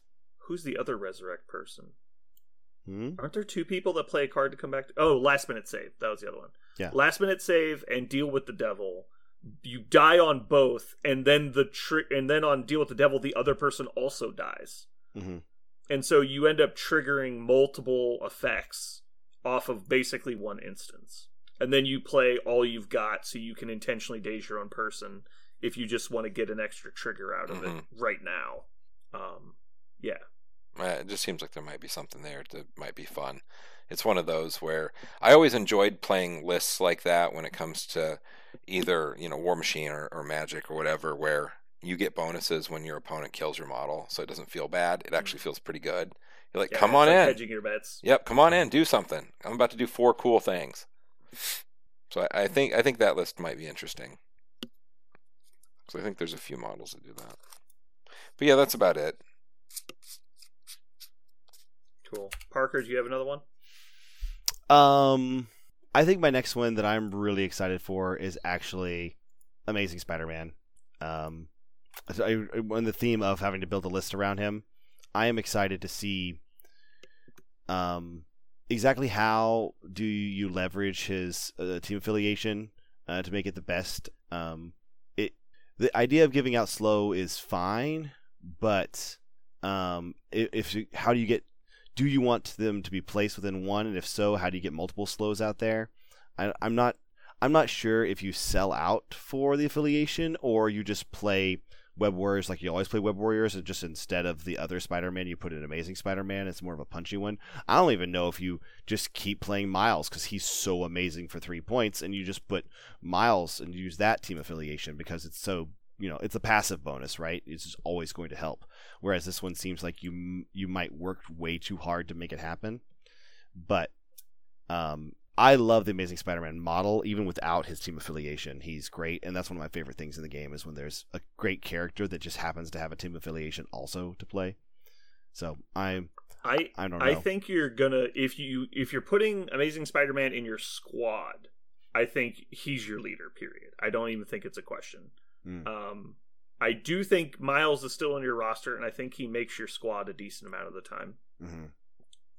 I think it just becomes you play all webbed up just like you would normally play it, except also it has a secondary option now of if I want to, I can just spend 1 power to get you off the point. Like if I've done all this and it looks like I've come up short on killing you, I now just spend 1 power and you're not there anymore. And so it gives them a secondary board control option. And if you think about it like that, let me just double read this. Yeah, so you could, if you had 4 power on somebody, you could double move and get anyone off a point. Because there's no size restriction. Yep. It's like, I double move here, I spend 3 power to play all webbed up, I spend 1 power, you're gone. And you're obviously going to try and place it to where you hit multiple people. Because off of a medium base like Amazing Spider-Man, you can probably hit multiple points. Right. And so you can move up, all right, these 3 characters now have slow. Second move over to here, this guy's not on the point. Activate somebody else, move them over, this guy's not on a point. Mm-hmm. Then use, impact webbing or whatever to move them off, or web line or whatever the situation is. Right. Like it adds even more board control options that you can't stop. So because of that, we used to, run things like Hawkeye in Web Warriors because he had place effects, he was extra mobile, and he could pass out, debilitating effects. Is one of those slow? Does the Hawkeye? I'm looking for him. Hawkeye can give slow. Hawkeye can give slow. Do you still do you run characters that have slow on purpose so you don't have no? So it's not a 1-turn thing. No. Hawkeye. Hawkeye. If you want to deal damage, sure, but he doesn't do anything else that your guys want. Right. Like if all you care about was slow, then I guess that's okay. But there's got to be somebody else that does slow, right? That's what I've been trying to figure out. I don't know. It seems very not good to include a 3-point character that just adds slow sometimes, right? Because if that was your argument, you would just take Gwen or Miles instead and have them apply slow with the leadership ability, right? Like you would never include another model that randomly applies slow. Mm-hmm. If it was every attack applied slow, I could see that. That's actually what I was looking for. I was thinking, obviously, yes, you can have models that just go ahead and can apply slow using the ability. It's not like you can't spend 1 power to apply slow to somebody. That by itself means you can get slow twice. But I was trying to find any other characters in the game that are going to be able to slow while they're also doing the thing that they do, so they're not spending power or getting out of position.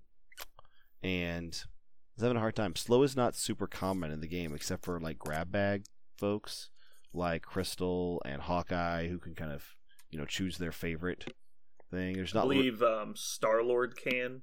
Yep. It's funny. There's no like slow, like purposely slow themed person. Like some characters. Oh, Thanos. Just add in Thanos. Oh, what was I thinking? Just have him yeet blaster people and see if he gets a random wild. It's right. and they're like, what are you doing? It's like, well, I needed to apply slow, so I figured a 9-point model throwing a 5 dice attack was probably worth it on a wild. Got him. Like you could have bought 3 Hawkeyes. Like, no, you can't. You only take 1 Hawkeye, idiot. You're like, I guess you win. That's how this conversation goes. Yeah. So I guess I love Amazing Spider-Man, but I'm looking for the obvious way to use his ability, and I guess that's what you just described as the obvious way. You're just going to end up slowing somebody twice with the tactics card or 2 different characters to make sure you move them 1. And that's what you know do. how you do this? You know who you take to put slow on people? Hmm. Fucking Toad. That's who you take to put slow on people. I feel like this is a gag. No, because you just take him in Web Warriors, and he gets to put slow on people for 1 power. Yeah, but why Toad especially? Because he's a 2-point model that has scenario rules and wall crawler. That's true. Those are all of the reasons. Mm-hmm. He has the best stat line of a 2-point model, and he can do everything within range 2. He's mobile. Like, that's it. It's not complicated. He also can incinerate people if you want to go for the kill 'em plan. It's like, oh, they ran up to my Toads. Like, cool, I acid spit you, I slow you, and I move the fuck away. Right. Next action, Venom eats you. Like, oh, that sucks. Yeah. It's like, -1 die, no rerolls, here's 12 dice, we are Venom. You're like, I've done better things with my life. Yep. Also, since you're automatically running, 5-point Spider-Man, having a 2-pointer in there that you can count on to play most of the time is going to be key. I'm playing him right now, and a person who can interact with objectives at range 2 is pretty handy. Yeah. And again, another cheap model lets you go wide really easily, which helps you keep from getting priority, because you don't want priority, you want to go last with Web Warriors. Mm-hmm. So having a wider roster helps with that. Yeah. Which is harder to do when Spider-Man costs 5. That was the best thing about Web Warriors before, is that they were so cheap for their cadre. I am really surprised. For listeners who have been listening for a long time, or people who know Brandon personally, the fact that I hear him talking about Toad in a positive light is a shift. I feel like a paradigm shift. No, he's a piece of shit.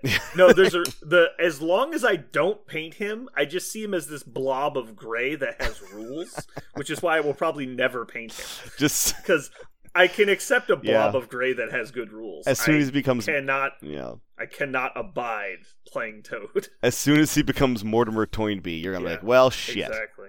Can't do this anymore. Nice while it lasted. Mm-hmm. Jeremy, you ready for a hot take, Jeremy? I want to know. Can you put Daredevil in Web Warriors with Amazing Spider-Man? Can you put a 4-pointer? I hate you so much. I hate you. Just shut up. Can you do it? No. You cannot. No. I no. don't think so. Why? Don't do it. I'm not going I'm to. confused. Why? I'm not going to. Because Daredevil's horrible. Am I out of... Oh, he is horrible. I tried to tell you that, and you're like, no, he's really good. And then you played him against me, and you're like, this guy is dog shit. I believe he made 0 attacks and died in 2. He might have made an attack on himself, trying to kill himself. Yeah. He tried to swallow his baton while he was being murdered. Oh. What a world! He was just like blindly wandering around the map. Blindly. Don't talk about him. He's handicapped. Get it? That's on the Blindly. nose. He can't see very well. He's a lawyer. There's all kinds of rules. he Justice is blind, bro. Just- So is fucking Matt Murdock. has. Look, Ooh. it's Hell's Kitchen. It's like a tough place to be or something. All right. So I guess it's me, right? It's You, back to me. you get one more. All right. I'm just waiting for Doom. Just Stop it. Just Doom. I want to play Doom. Listen to the pre-ramble if you want to know why he keeps saying that. They'll listen. They'll listen at the end. It's fine. I don't know. I mean, I'm obviously excited to play Hulkbuster. We know what he does. I guess I want to play Convocation, like for the reasons I said before. Mm-hmm. I mean, the only thing I've actually been thinking about, like technically, is Dormammu and Thanos. I'm gonna play a lot of Dormammu and Thanos when they come out. I'm not kidding at all. I'm actually gonna do. Oh, I'm that. sure you are. I think it's gonna be fun. You're going to Lord Bros. You need to like. I'm going to. You need to I'm mod. going to Omega Beam fucking everybody. You need to mod Thanos, turn his hand sideways, and see if you get Dormammu with like a closed fist, so you can put them next to each other, so they like fist They're tap, both doing like like fist bump. Thanos is like reaching way up. Yeah. Oh, what we need to do is we need a Dormammu who's like got his hand outstretched. It looks like he's like grabbing for something, and a Thanos who's doing the same thing. So when you put their models together, they do the Predator like arm grab, the muscly arm grab meme. I don't think you're comprehending this difference in their size. I know. Dormammu's gonna be like on one knee. I just reaching need Dormammu to see Thanos in a game and go, "You son of a bitch!" and like clasp hands. I need it to happen. I feel They're like gonna do the flex hand grab. yeah, that's what I mean. From Predator. Yeah, that's what I need. The Dormammu, Thanos bromance. That's what I need. Oh my It's god. like Little Brother Yeah. from Strong Bad. Yeah. All I know what I'm gonna do is I'm going to Little use brother. Cosmic Portal to place Dormammu, which sounds fun because he's enormous. Uh-huh. So he's just gonna teleport all around the battlefield because he gets to place within range 2 twice a turn. And then Dormammu's going to Yeet Blaster somebody, and he's gonna get Death's Decree, and it's just gonna obliterate them. it's like moving the fucking Gustav gun into position, and then just fucking making a crater in the ground. You're like, I got him. You're like, that was Wasp. It's like, I don't care, whatever. Like, that's how the game will go. It's just like I will vaporize some random model and then say your turn. You're like, at 17, I've got this. At 18, Yeah. Space Stone. Fuck it. Yeah. Fucking Does- Space Stone. Oh, okay. I really need to move fucking Dormammu 3 times. Yep. I was gonna say every turn if Thanos has any stones, he automatically takes damage. But does he?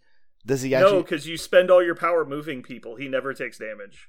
But if he gains, well, he would gain what, like 4 power every turn, You right? would get 4 power a turn. If you took the Power Stone, he'd gain 5. So if he has 4 power a turn, he automatically takes damage. He'll be 4 power. No, he has it's 4 if power. you have 6 or more. Oh, is it 6 or more? Okay. 6 or more. 6 or more. Then okay, there you go. You just have to make sure he. I'm checking, but I'm pretty sure. I think you're right. I now that you 6 say or that. more.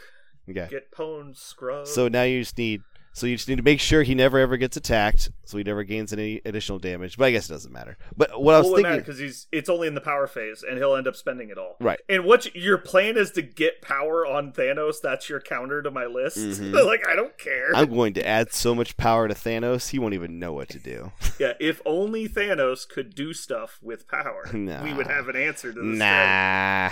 Yeah. No, but it's mainly that Dormammu's going to be rolling 10 dice on his big attack, and it's going to hit on skulls, so you have a 5 in 8 chance of getting a successful damage, and then every one of their defense dice is a 1 in 8 chance of giving you a successful damage. Yeah. And so it's basically just going to kill anyone you pointed at. It's going to be funny. It's And something. then also you'll have silly board control because of Thanos. Yeah, it's probably like 7 damage per like average, something like that. Yeah. That would be such a that's such a negative play experience. Because thinking it's about that. 5 points. It's real bad.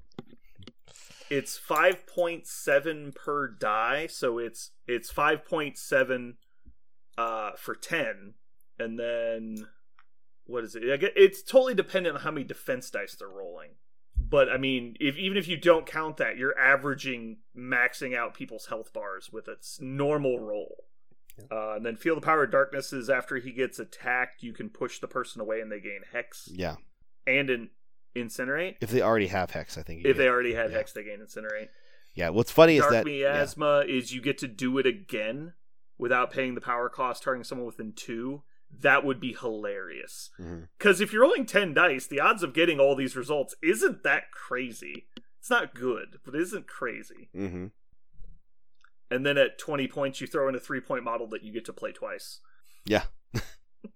And luckily, anyone who gets close, when you put that model to try and kill Dormammu, Thanos will take care of that. Why don't you go over there instead? Yeah, how do you get to him? Like, it's like, all right, I got to Dormammu. Because you do all of this funny stuff, right? And so they're like, all right, so Thanos places Dormammu forward, and then he moves up and he moves 2 of your people together so that way the yeet cannon can actually hit 2 people. And then he's like, all right, done, your turn, Dormammu. Dormammu goes, you Death Decree. He hits the Omega Blaster, and you probably vaporize a guy. And then Dormammu teleports backwards, your turn? You're like it's like, how do you kill them? It's impossible. Now, you're going to lose on scenario real hard, but they have to win before you kill their whole list, which will probably be pretty easy. Because you're only killing 1 person a turn. But it's going to be funny. Yeah. You'll definitely have done it. That's the point. You'll have done it. He's got so many weird rules. I'm still reading everything. I don't know why. I read it backwards due to dyslexia, but it said immunity to flight. And I'm like, how does that matter? Like, no, like, oh, he has flight. He's immune to bleed, incinerate, and stagger. Oops. Anyway, that's the silliness I'm going to play. I know we talked about it before, but I'm actually kind of excited because I like dumb, silly lists. All right. Are we done? Are we doing another round? I don't think I have anything else. I'm good. You good? Okay. So last topic today, Parker's going to talk about something involving iron. Go ahead. Mm-hmm. So in honor of our friend Iron Man coming out, I have a long-running title, so I'm going to try to pinpoint exactly if you want to read it. It's Iron Man, the Invincible Iron Man, which is one of the longest-running single series in Marvel Comics. But this one is called Invincible Iron Man Execute Program. So it took place in 2007. It's issue numbers 7 to 12 that year in the Invincible Iron Man. And so this was actually the thing directly preceding the Marvel Comics Civil War. So Iron Man has the Extremis. For those of you who are not familiar, he basically used amazing biological program that restructured his body so that it could better interface with all technological systems, including his armor. So basically, he is Iron Man inside and out at this point in the Marvel Universe. I think you just mean Iron Man 3, right? Just go watch Iron Man 3 and you'll understand. Oh, Jesus. If you've ever seen Iron Man 3, please just forget all the nouns and pronouns and proper nouns in that movie, because all of them are just the worst. The movie is okay. The movie's actually okay, but it's very, very... It butchers an otherwise cool story for Iron Man. At any rate... Yeah, what's up? Go ahead. Okay. I'm going to stop interrupting you. Go okay. At any rate, the problem with this process is he makes himself biologically so close to a biological computer that he is also accessed to be hacked himself. And so basically the main plot of the story opens up immediately with a hacker has acquired not only control of Tony Stark, but the entire newly enhanced Iron Man system. And he can do basically whatever he wants, because there is not a superpower on the planet that can stop this new version of Iron Man realistically. He's so advanced in his tech and his integration with systems. So it's about Iron Man getting out of this terrible situation he's in. One of the cool things about it is a lot of in the movie, the Civil War movie, Captain America: Civil War, they don't really expound as to why precisely Tony Stark is pro registration. They just kind of they draw up lines, right? And they needed somebody to be the opposite of Captain America. Tony Stark is the obvious choice. But in the comic books, the Civil War event actually has a very in-depth backstory about why Tony Stark believes that superheroes are like loaded guns and should therefore be registered, and that whole experience is this one. Now, the reason why I chose it for today's episode is because in it, you get to see a lot of Tony Stark's toys, like the Hulkbuster armor is one of them, because he he decides he's going to try to basically make himself like Iron Man World, where he has all these different versions of Iron Man that can go out, and since they're all intimately connected to his nervous system, he can do everything at the same time. Basically as much as his brain can handle, he can run in Iron Man suits. And of course, drama ensues after he does this, and you can see what Iron Man does whenever his creations go awry. But really, a good Iron Man, just kind of standalone series, but it also sets up the reason why Tony Stark ever even was pro-registration in the Civil War, and it's compelling. The Civil War was one of the best general storylines Marvel Comics ever did, because they gave a really good reason for everyone's side in that. There seemed to be kind of a good side, but honestly, if you read this Invincible Iron Man Execute program, you'll see why Tony was sure the registration needed to happen. It's perfectly reasonable. Nice. Sounds like a shot-for-shot remake of Iron Man 3. Yeah, so if you guys like Iron Man 3, shot-for-shot remake of Lethal Weapon 5. I mean, Iron Man 3. Yeah. I was going to say that. It's the best Lethal Weapon 5 we have. Yeah. All right. Well, that's going to wrap it up for us today. Hopefully you enjoyed our episode. If you have any questions you want to ask us, please send them to our Facebook page or comment on our YouTube channel, or you can... what's another good way to contact us? Pigeon. Smoke signals. I guess you could send an email to Raven. our Google Mail, but that's really not the best way. Yeah, I would say send us a Facebook message, or if you don't do Facebook, go to YouTube and comment on the videos, and I check those pretty often. Well, anyway, this has been Brandon. And Parker. And Jeremy McGurr Consta Hulkbuster is amazing. We need one of those. A.K.A. Dormammu. Dormammu. A.K.A. Dormammu.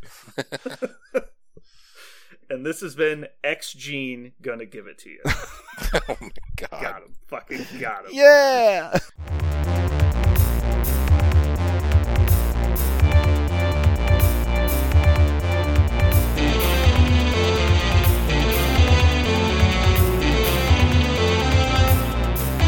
So what are we going to call this thing?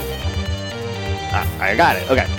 Incredible, new, fantastic, astonishing, mighty, original, uncanny, sensational podcast. I'm just going to put down infamous.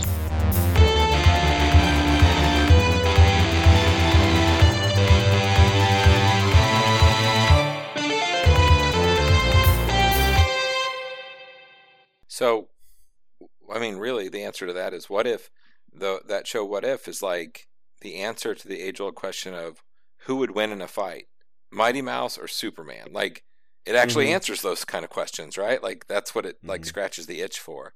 And that's what's kind of cool about it. I think the part of it is that there's been so many alternate timelines in the comics that you never get to see, like, what about, like, Bleeding Edge Iron Man, interacting with, I don't know, like, Smart Hulk or something. Like there's characters that have existed in multiple timelines that have never interacted with each other, and so it opens up the door for that, I think, is what a lot of people want. Yeah. Although someone was telling me that apparently the What If television show is not episodic, it's concurrent. So the episodes take place in the same timeline. So based on what they were saying is there's the What If show is just one separate timeline. And we see multiple things in that. I thought that was dumb, and the whole point was going to be that it was multiple different timelines. Yeah. Seemed confusing. I don't know. Did they say where they're getting that information? Because that sounds like made up bullshit. I'm not saying that you made it up, but that sounds like they made up bullshit. Yeah. Because it sounds like somebody going, no, they're all on the same timeline. It's just a new MCU. Like, yeah, sounds like a mansplain. Somebody trying to be cool. That's certainly not what the comic books were like. No. That's what I thought. Right, the comic books were all 100% very different stories. I have the Conan versus Wolverine. What if? Yeah. I mean, Conan the Barbarian. Yep. Isn't that pretty obvious, though? Am I missing something? The Predator has fought like every single comic book character at some point. The Predator has fought. Yeah. Predator versus Squirrel Girl. Arrow. It's probably Yeah. half. Squirrel Girl. Yeah. It's probably. I know half. there was multiple Punisher kills series where he literally kills Yeah. everyone in the MCU. Deadpool kills everyone. That's been happened many times. Mm-hmm. One of the most interesting multiverse ones that I'm a little surprised they did, but not surprised they did, which is the zombie one. So I know one of the episodes features zombie, and the Marvel Zombies was wonderful to read, mostly because of Machine Man. I am really excited for Machine Man to show up in lots of things. I hope I told Sarah my secret hope is that Machine Man shows up in the What If series in the zombie episodes, because if they don't, they missed a golden opportunity to introduce one of the best Marvel characters in the whole universe. Is he just a robot? Yeah, so he was a really gimmicky kind of, in the golden age of comics, he was a really gimmicky kind of dud character. But they reinvented him for the zombies storyline, the Marvel Zombie storyline, because of course, Marvel Zombies. Eventually, a couple superheroes become zombified, and once superheroes are zombified, like, you can't fucking stop them, right? They're unstoppable. And so they basically eat or zombify the entire world very quickly. And the only creatures they can't zombify are the artificial intelligences, and the one who hates people the most is Machine Man. And so he finally gets an excuse to start murdering all the meatbags, because he's been programmed not to kill people, and it's the thing he likes about himself the least. He hates himself that he can't kill people. And so once they're finally zombies, his program safe right there. Yeah. It basically, as soon as they're zombies, he finds out he can start murdering everyone, and so Machine Man saves the universe by murdering everything in the Marvel universe. It's wonderful. Machine Man is a fantastic character, and that Machine Man, like, the interpretation of him was so popular because the Marvel Zombies was so popular that they basically. The Machine Man in the primary Marvel Universe, which was a totally forgotten character, they just basically brought him into a bunch of other series now, so he's a really common thing. He's really common in the Marvel Universe now to show up, kind of as a Deadpool-type character. He's usually, comic relief, but he's great. Parker, can you back off your mic? Cool. How about that? Does that sound good? Yeah. Better? You were a little loud, and you were popping a bit. Okay. Boy, we've had some spoilers in the last few days. Had some, yeah. Yeah, it's pretty crazy. Hey, Parker, I have some news for you. What's that? You're a bum. You're a bum. Just so you know, I see David Jones 7 times more often than I see you right now. Because he's always playing that card game? Well, I've seen him 3 times the last 5 days in person. Oh, man. And I've seen you 3 times the last 5 weeks. Did he come over to paint? No. He's just been coming up to the store like 3 out of 5 days. That's awesome. One of the times, to be fair, he forgot something, so that doesn't really count, but I'm counting it. Mm-hmm. I said this, but as soon as school starts, especially during volleyball season, everything gets just pushed onto the weekend. It becomes a lot harder to get away. And then last Thursday was Sarah's quilt night, and so she was at her quilt guild stuff. Tomorrow is the last day of tryouts, and so if I'm there, I'll be late. So we'll see how late I am tomorrow. I'll be late tomorrow for sure too. I've got to meet the teacher night, so I got to run all the way back to Blue Springs, and then run all the way back out. Oof. It's balls. I'm not excited, but kids. Gotta meet that teacher, yo. Yeah, so I can be annoyed with them, and I have a face to put with the emails. Yeah, that's right. I'm telling, like, everyone always asks, like, well, they're doing their best job and they're teachers and all this stuff and blah blah blah. I'm like, I once had a conversation with a 2nd grade teacher who asked if my kids didn't like her, and I said, well, I didn't like my teachers, so why would they like you? And everyone in the room stopped talking. Yeah. And we were done. I didn't like my teachers, so why would they like you? That was when I was married. I was married at the time, and we were all just sitting there, and everyone was disappointed but me. No, that's what a horrible question. Why would a professional of any kind put that on anybody?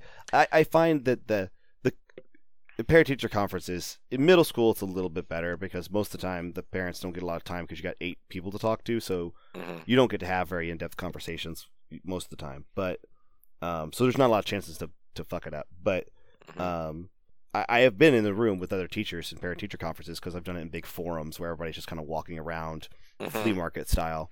I know. Oh god. Some of the time when I hear what I hear going on at the other tables, I'm just like, what? I ask myself, what's the parent supposed to do with that? Like, what are you doing for them? They don't feel helped at all. They don't feel useful at all. And you don't need. And I'm not mean like you hear only positive things, but the only thing you should be telling adults who come to see you is how you're going to serve their kid. That's the only thing. And if you have news for them that they should be concerned about, it should be with the service. You should say, they're really struggling in this area, and this is how they're going to be successful in my class. That should be what it is. It's not they're really having a hard time in this area, and then pregnant pause. Why are you like? What do you expect is going to be born in that moment? Is the parent going to go is the parent going to go, oh, you know what? No one's ever told me that before. I didn't know my kid was bad at this. You know what? I actually am a physicist, so I can just help them with that. Like, no, it's not. It's like no one's ever like had anything to add to that moment. I would assume they would have responded with, "Oh, my kid's bad at math. Well, I told him to be bad at math. So now that I know it's becoming an issue, I'll tell him to stop being bad at math." Yeah, it's just like, you're not helping. Right. I have had meetings with kids. I've had meetings with parents, and their kids were absolutely like dumpster fires, not academically, behaviorally, and these parents are just used to being told over and over and over and over again to do something about it. But what are they doing at home? They're 13 miles, 5 miles, however many miles away from their kid. They work all the time when they're not with their kids. Sometimes they see them just in passing before or after dinner. Like, what are they supposed to be doing? So every time I had a conversation, I was like, this is what I'm doing to help your kid. Yeah. I just want to tell you, please, give me input. If you're interested in knowing more, I'll tell you all about it. But this is what I'm doing to help your kid. I'm just going to tell you what my job is, because I think that's what you're here to find out. I don't think you're here to find out what your kid is. I think you know who your kid is. You probably are trying to find out what I'm doing. And as long as I keep the conversation around that, I've always had a very, very, very successful conversation with adults. But are conferences a normal thing? Like, is that something that happens on a regular basis? At least twice a year. At least. Really? Mm-hmm. Yep. I actually had... do your kids' parents show up for that? Mm-hmm. Usually a lot of kids show up to the first one. Not nearly as many parents, about half. But I usually get, of my 100 students, I'll get 50 or 60 at the first one, and then a lot less. Usually only like 20 or 30 at the second one max. But then if there are kids, kids that are frequent flyers that are always, some issue like trouble or academics, then I'm seeking out more than just that twice a year conference. But like I said, I've never had a parent hang up the phone on me. Like people tell me these horror stories of parents, like they try to call them and they get yelled at by parents, or the parents just hang up on them and they don't know how they're going to deal with this parent. I've never had any of that, because when I call them, the only thing I want to do is tell them what I'm doing. Like, this is what I'm doing to help your kid. Because this is the situation. This is what happened. I thought you should be aware how I'm still going to help them, how we're going to support them here. I say we, I don't say me, because I want them to feel like it's not just me. But I don't know. As long as, I guess maybe that's it. I think teachers, just like anything else, some teachers are lazy. They're bad at. They're not excellent at finding solutions for kids. Basically, they can teach. They can teach if no one has a problem, right? Like, oh yeah, I can totally teach math if everyone can math. But as soon as your kid has some issue that's outside of my immediate ability to deal with, I'm just going to tell you and pray you'll fix it. It's passing the buck. I don't like it. So yeah, I totally feel you. You got to go to parent night. You got to go to parent night, because there's a really good chance you're going to have to stick up for your kids to be better. Yeah, and won't have any problems. If everyone would just work harder. Yeah. Gosh. Just have better kids. Like, do better. Do better. Yeah. Skate better. Yeah. You want to win? Try hard. Skate better. No, I don't know what you're talking about. Oh, it was a Disney movie, a Disney Channel original movie called Brink. Anybody guys see Brink? Jesus, that's a deep cut, Parker. That is deep meta knowledge. Deep. Deep meta knowledge. There's a movie called Brink. Is the reason why kids of the 2000s, late 90s and 2000s know this movie because it was a mild cult hit.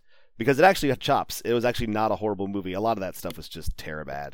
But that one was actually a pretty fun movie. And there's this moment in it where these guys about to go to a skating competition, and his little brother comes up and says, hey, skate better. And he goes, skate better.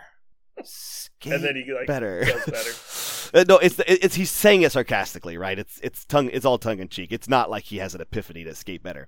It's not magical. He just goes skate better. And so if you've ever seen that movie, that scene is a steal in that movie. It totally makes the movie. Skate better. Skate better. Mhm. So every time I hear tell anybody tell me to do better, or just fix it, then I always think skate better. Nice. Thanks for that revelation. I took you down memory lane, but it's only my memory, so it's a lonely, dusty lane. I guess all by myself. I've been looking for good things to watch and asking everybody, and no one came up with Brink. But I'm glad. I'm glad now I have my next stream. My evenings are full. Can you find Brink? Maybe it's on Disney Plus. I'm sure it is. They have fucking everything else on there. If it's there, I might have to. Hell yes, 90s Disney movie. It's on Disney Plus. Dude, they have fucking Steamboat Willie on Disney Plus. They do. Got a 76% on Rotten Tomatoes. Yeah. It's got one of my the Black Ranger, the original Black Ranger, Walter Emmanuel Jones. He's on it. I recognized him. I remember that. That was like the first guy I ever saw on TV with a flat top.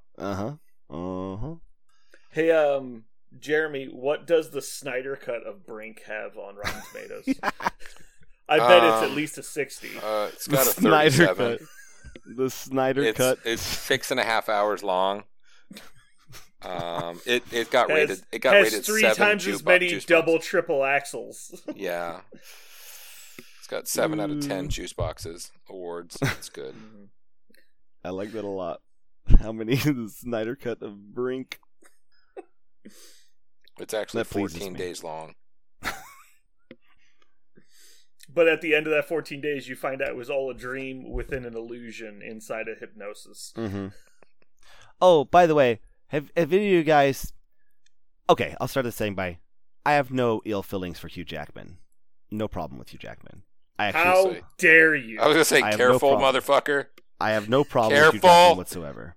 Knives are out, bitch. So I know that's why I started with that. I started with that, going, Hugh Jackman is an amazing person, inside and out. He's a glorious, beautiful person. Careful. There's a new movie he's going to come out on. I guess is it Netflix or Amazon original? Yes. Have you seen this? His newest called, movie is a sci-fi movie. Yeah. that is- I can't remember. Yeah.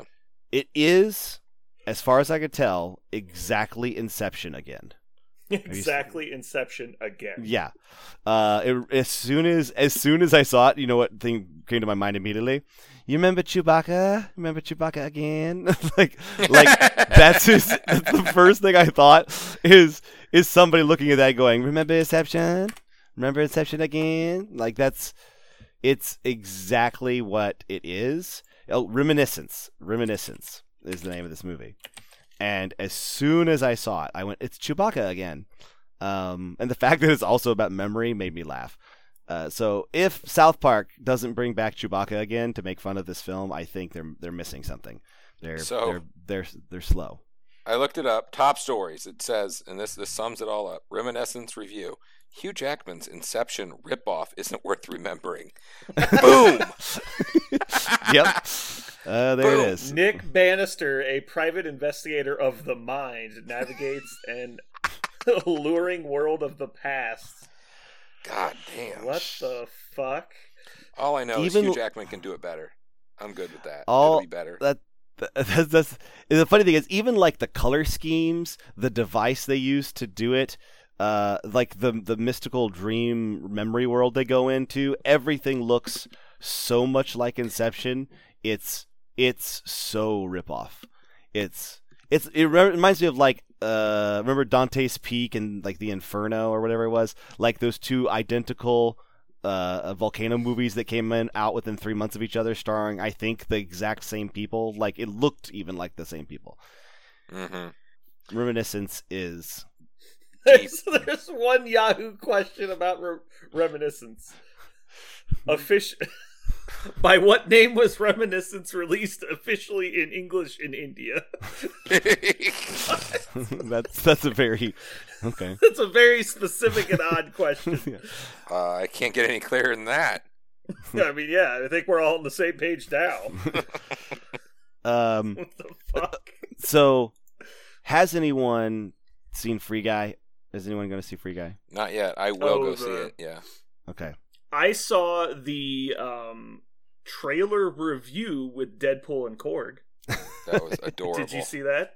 I have not. That was But adorable. Deadpool started doing these trailer reactions, and then he had Korg special guest star on the New Guy one or whatever it's called. Yeah, Free Guy. Well, Taika is not producing or directing, but he does play the antagonist. He's in the movie. Yeah, he plays the antagonist in Free Guy. Mhm. Yeah. Oh yeah, I am. Korg thought it was worth seeing. I am torn because this might be the first movie in a long time that I'm actually jazzed enough to go and see in theaters after I watch some content. It looks like a lot of fun. It's like literally Ready Player One, from what I can tell.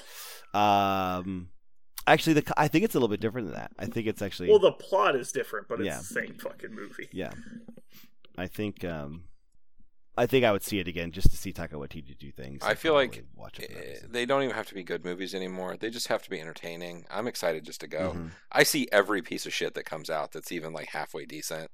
It doesn't even matter. I'm in. You saw this. You saw the Snyder cut. Not at the theater, but I woulda. I mean, I If could they have would packed have a let bag. me in. If I would have packed a bag. Yeah. I don't know how many vacation days did you have left. I don't know if you could have seen it in theaters. That's true. That would have taken a bunch. We used to take PTO to wait in line to see movies. Now you have to use PTO just to see the movie. Hmm. It's great. All right. Well, are you guys ready to do this? Do we have anything to talk about today? I think we're just going to ramble on about news. I do. I actually like Jeremy's idea about picking some new models because there's so many new models that we have rules for now that aren't on the out. It is like nearly a dozen now, right? I'm not really. I mean, you can. My idea was not necessarily models that aren't out. I mean, that could be on the list if they're super hot, but like, there's so many out. Like, I tried to use them the other day, and I had like one too many in a list, and I was like, holy fuck, I've got a lot going on here. And my thought was, there's a handful of models that are actually out now that are pretty solid, that are used for different things, and I'm not sure what they're used for yet. Like, they seem interesting and cool. I was just thinking either, pick one or two or something that are interesting, but you haven't had enough time to think or flush it out in a list for 10 games, and maybe just discuss that. Because, I mean, there's always Valkyrie you can put in for 3 points, but there's also other ones that are out now that are 3 points that are solid, that may not be getting any screen time. That was my thought, because it's... we can do that, but I don't know that there's, like... I guess there's, like, one thing I kind of want to do that I haven't had time to do. Like, I feel you have one specifically that you've been tooling with. That would be interesting to hear kind of the dynamics of that conversation. Like, Mr. Sinister. I mean, like... What do you mean? Just the fact that he's kind of newish. You've been playing him. I mean, where the fuck does he work? Like, what is been out for like 3 months. 3 months? The game's been out for a year and a half, and Valkyrie's still the number 1 3-point model, or is she? Like, Well, I mean, she stabs people with swords. Like, that's good stuff. Guess. That's some hard-hitting commentary there by Brandon. Good shit. She'll sword you. You're like, what? You fucking kidding me? Swords! Personally, I think it's pretty well known I'm the biggest innovator in our play group. I invented how to beat Magneto. Oh, Jesus. Throw X-cons at him. No, I had two time-tested and approved methods for beating Magneto. The second one, which is the more recent, you might remember, was play Crossbones. It is undefeated. Crossbones has never lost Magneto in my tenure. The second and more original was Play Magneto, which I found quite useful. It was 100% win rate for Magneto. Magneto v Magneto. Yeah, Magneto always wins. How could he lose? He's Magneto. That is innovation. I think by definition that's innovation. I find it easiest to see the box while standing outside the box, viewing yourself inside the box. Is that all? That's Like, how is the deep it rest? goes. Is that whole entire thing in a box as well? Yeah, no, Good. and then as Okay, it pans out, you see there's another larger box that you were within the whole time being viewed from you still outside that box. And it's just like an infinite cascade of boxes and U's. Which was purchased using Shroot Bucks. But there's plenty of news too. I mean, that was just a thought. We have a couple things to talk about. Okay, so our official topic is talk about 3 models that we think is interesting in the current meta. Interesting. Yes. Probably 3. You mean new 3? characters. Three like models untested for us. Like we haven't. That's the idea, Yeah, right? 3 hypothetical like meta. I don't know. I'm trying to phrase this in a way that people will understand what it means. Is it really meta? Like, are we thinking it's going to like change the meta? Well, the or meta just is like that would be what you're. I see the game state. Yeah, the meta would be inserting them into the meta and how they would react. Are they that good? Question mark. I don't know. Meta worthy. I mean, it's basically just like meta worthy or excited to try. Mm-hmm. I mean, but they do need to ahead. be out, or it's just we know of. No, they don't have to be out, but obviously we need to know. Don't just say I'm waiting for Doom like that. That's that's useful. Right. I would not say the new Iron Man, even though I am excited. Mm-hmm. Yeah. Okay, so nobody say something stupid like that. I won't. All right, so you guys good? I'm ready. Yeah. All right, let's get some time stampies.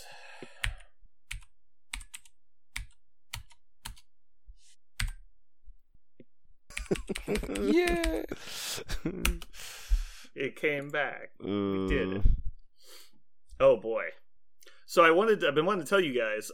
So Jeremy, do you remember that game I played against Jason when he just like table swept his models into the trash can and left? Yes. That was I did not think it was going that badly for him at the time. But he came up yesterday and we played a game. What? Which surprised me on multiple levels. 1, that he showed up. 2, that he talked to me. And 3, that we played a game of Marvel Crisis Protocol. Wow. I was very surprised at basically everything that happened that day. That guy has a really tough constitution. Yeah, I know, right? The guy, it's almost like he lives in a natural state of hell because he has a wife and kids. But anyway, I'm just kidding. I think he loves his wife, probably. I think he loves. Hi, Susan. Of all of the people, I have spoken more words to Susan than anybody else's wife I can think of. That's true. So I have a pretty good relationship with Susan. She usually texts me when she needs to buy a present for him. Anyway, we played a game, and beforehand, I did this little exercise because he wanted to guess what he wanted to play after he was having a bad time. He wanted to switch to something that would give him a better chance to win. He went to Black Order. Black Order. And so he shows up, builds a Black Order list while I'm doing something. I walk over, I'm like, so we're doing that, okay? It's like, we're back to Black Order. For anybody at home, every time Jason loses a game, he switches back to Black Order and then just runs it straight down the middle. If you're thinking you know how Black Order works, don't think about that when Jason plays Black Order. Black Order is also known as Hulk plus Hulk plus Hulk run down middle. Like he plays them when he doesn't want to think about anything and just fucking hammer it. And so he just literally walks down the middle and punches everybody. All mid. Like, all right. All mid. And so I told him that the reason he was getting frustrated with games is because they're ending early because he's not keeping track of the scenario well enough. He's not realizing when he's getting behind until it's too late to come back. And then it's pointless because he's too far behind. And so we did this little exercise before we did the game where we didn't get out stat cards. We just said, all right, hypothetically, if we were playing 17 points, what would your squad be? And so we pulled out the models we would probably use at 17 points just because it's the most common point total. We set the models down, then we deployed. I deployed a fake scenario that we were not playing. I just deployed it, let's see, I basically did Deadly Legacy Cure and Mutant Madman. And I just deployed a Bravo Secure and a Centerline Extract is what I did. And so we just played out first turn, not rolling dice, not spending power, not taking damage, but just moving to where you would do and assuming logical progression of the turn. And we did that, and he played Black Order. He played the standard 3-model Black Order versus I played X-Force, just so he would have something generic to play against. And we just dry played it out, like trying to figure out how he could get a head-on scenario while being outnumbered like that. Because then it was like 5-3. Mm-hmm. And so we played it out, and he ended up getting ahead on scenario points. But I was trying to reinforce him thinking about the game as a, how do you get points? Like, don't think about fighting people, because all that stuff is secondary. The most important thing is having the mindset of you're trying to get points. Everything you're doing is to get points. You're not going here to try and kill Wolverine. You're going here to get him to drop the extract he's holding so you can get his point. Like, so to trying to change the frame of reference for where his plans come from. And so we did that before the game, and then we played the game, and he ended up losing, but it was a very close game, and he was much better on scenario throughout the game. And so I think he left feeling much better about his progress. So hopefully that sticks and he keeps with it. Worst case scenario, he seems to just appear anyway, so. Yeah. I mean, what are the odds of him quitting? Also, now that Hulkbuster's been spoiled, he's probably not going to quit until he at least buys it. Mm-hmm. He buys it first, then quits. Buys it, and then he can just fucking windmill it into the trash. Yeah. Fuck this game. Yeah, I feel. I don't know. I feel. I don't know if I want to tell this other story. Go ahead. Oh, I just always feel bad, whether I'm in a game with him or you're in a game, like anyone in a game with him. I just feel terrible for him because, like, there's always a moment where you're playing and you're like, oh no, like he doesn't realize, and then when he does, all of a sudden the game is just not worth playing anymore because it's like, oh shit. And he's not the kind of guy to take anything back, it's just kind of play it through and do the thing. And it does feel pretty shitty, like when you did it. But again, you have to do things like you're saying you do. You play it through and see what's going on there. Yeah. I love playing Jason. I think he's my favorite opponent right now. But yeah, there's definitely times in games where it's like obvious at one point that Jason has forgotten or did not realize how something worked. And it's kind of at the stage where it's too late to take back or warn him about.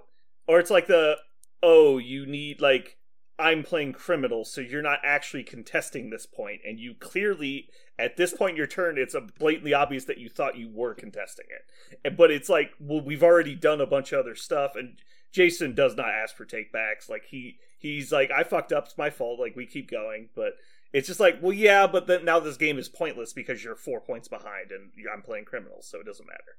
Like, it's just stuff like that, yeah. Or it's like you did not know that Magneto couldn't be thrown when you made your plan this turn, and so everything leading to this moment is just trash. Like, throw it out the window. I usually like to start my turns like that, immediately go to Magneto, immediately punch him first instead of throw him first, and then get angry. Like, it happens every goddamn time. It's happened to me 40 times in a row. Yeah. It's like, he's like, all right, well, the game's over. He's like, I agreed. I activate Shuri and shoot Magneto, so I push him off the point. And he's like, shit! Like, usually what I do is I will attack somebody. Oh, what I did this game against Jason, perfect example. I ended Wolverine's turn. He had just dazed Enchantress. I'm like, oh, man, this game is in the bag. Man, Wolverine's got all this power. I might as well use some of it. I'll medpack Cable. End turn. Corvus Glaive does Glaive's Edge Deathblow on Wolverine. I'm like, I look down, I have 2 power. I'm like, God damn it! Like, why am I so bad at this game? Wolverine takes 11 damage. Son of a bitch! Like, it's like, if only there was something I could have done to prevent this from happening. Yeah, so that's usually what I get mad about. I get so mad when I do shit like that. Like, I had a plan, and I changed my plan.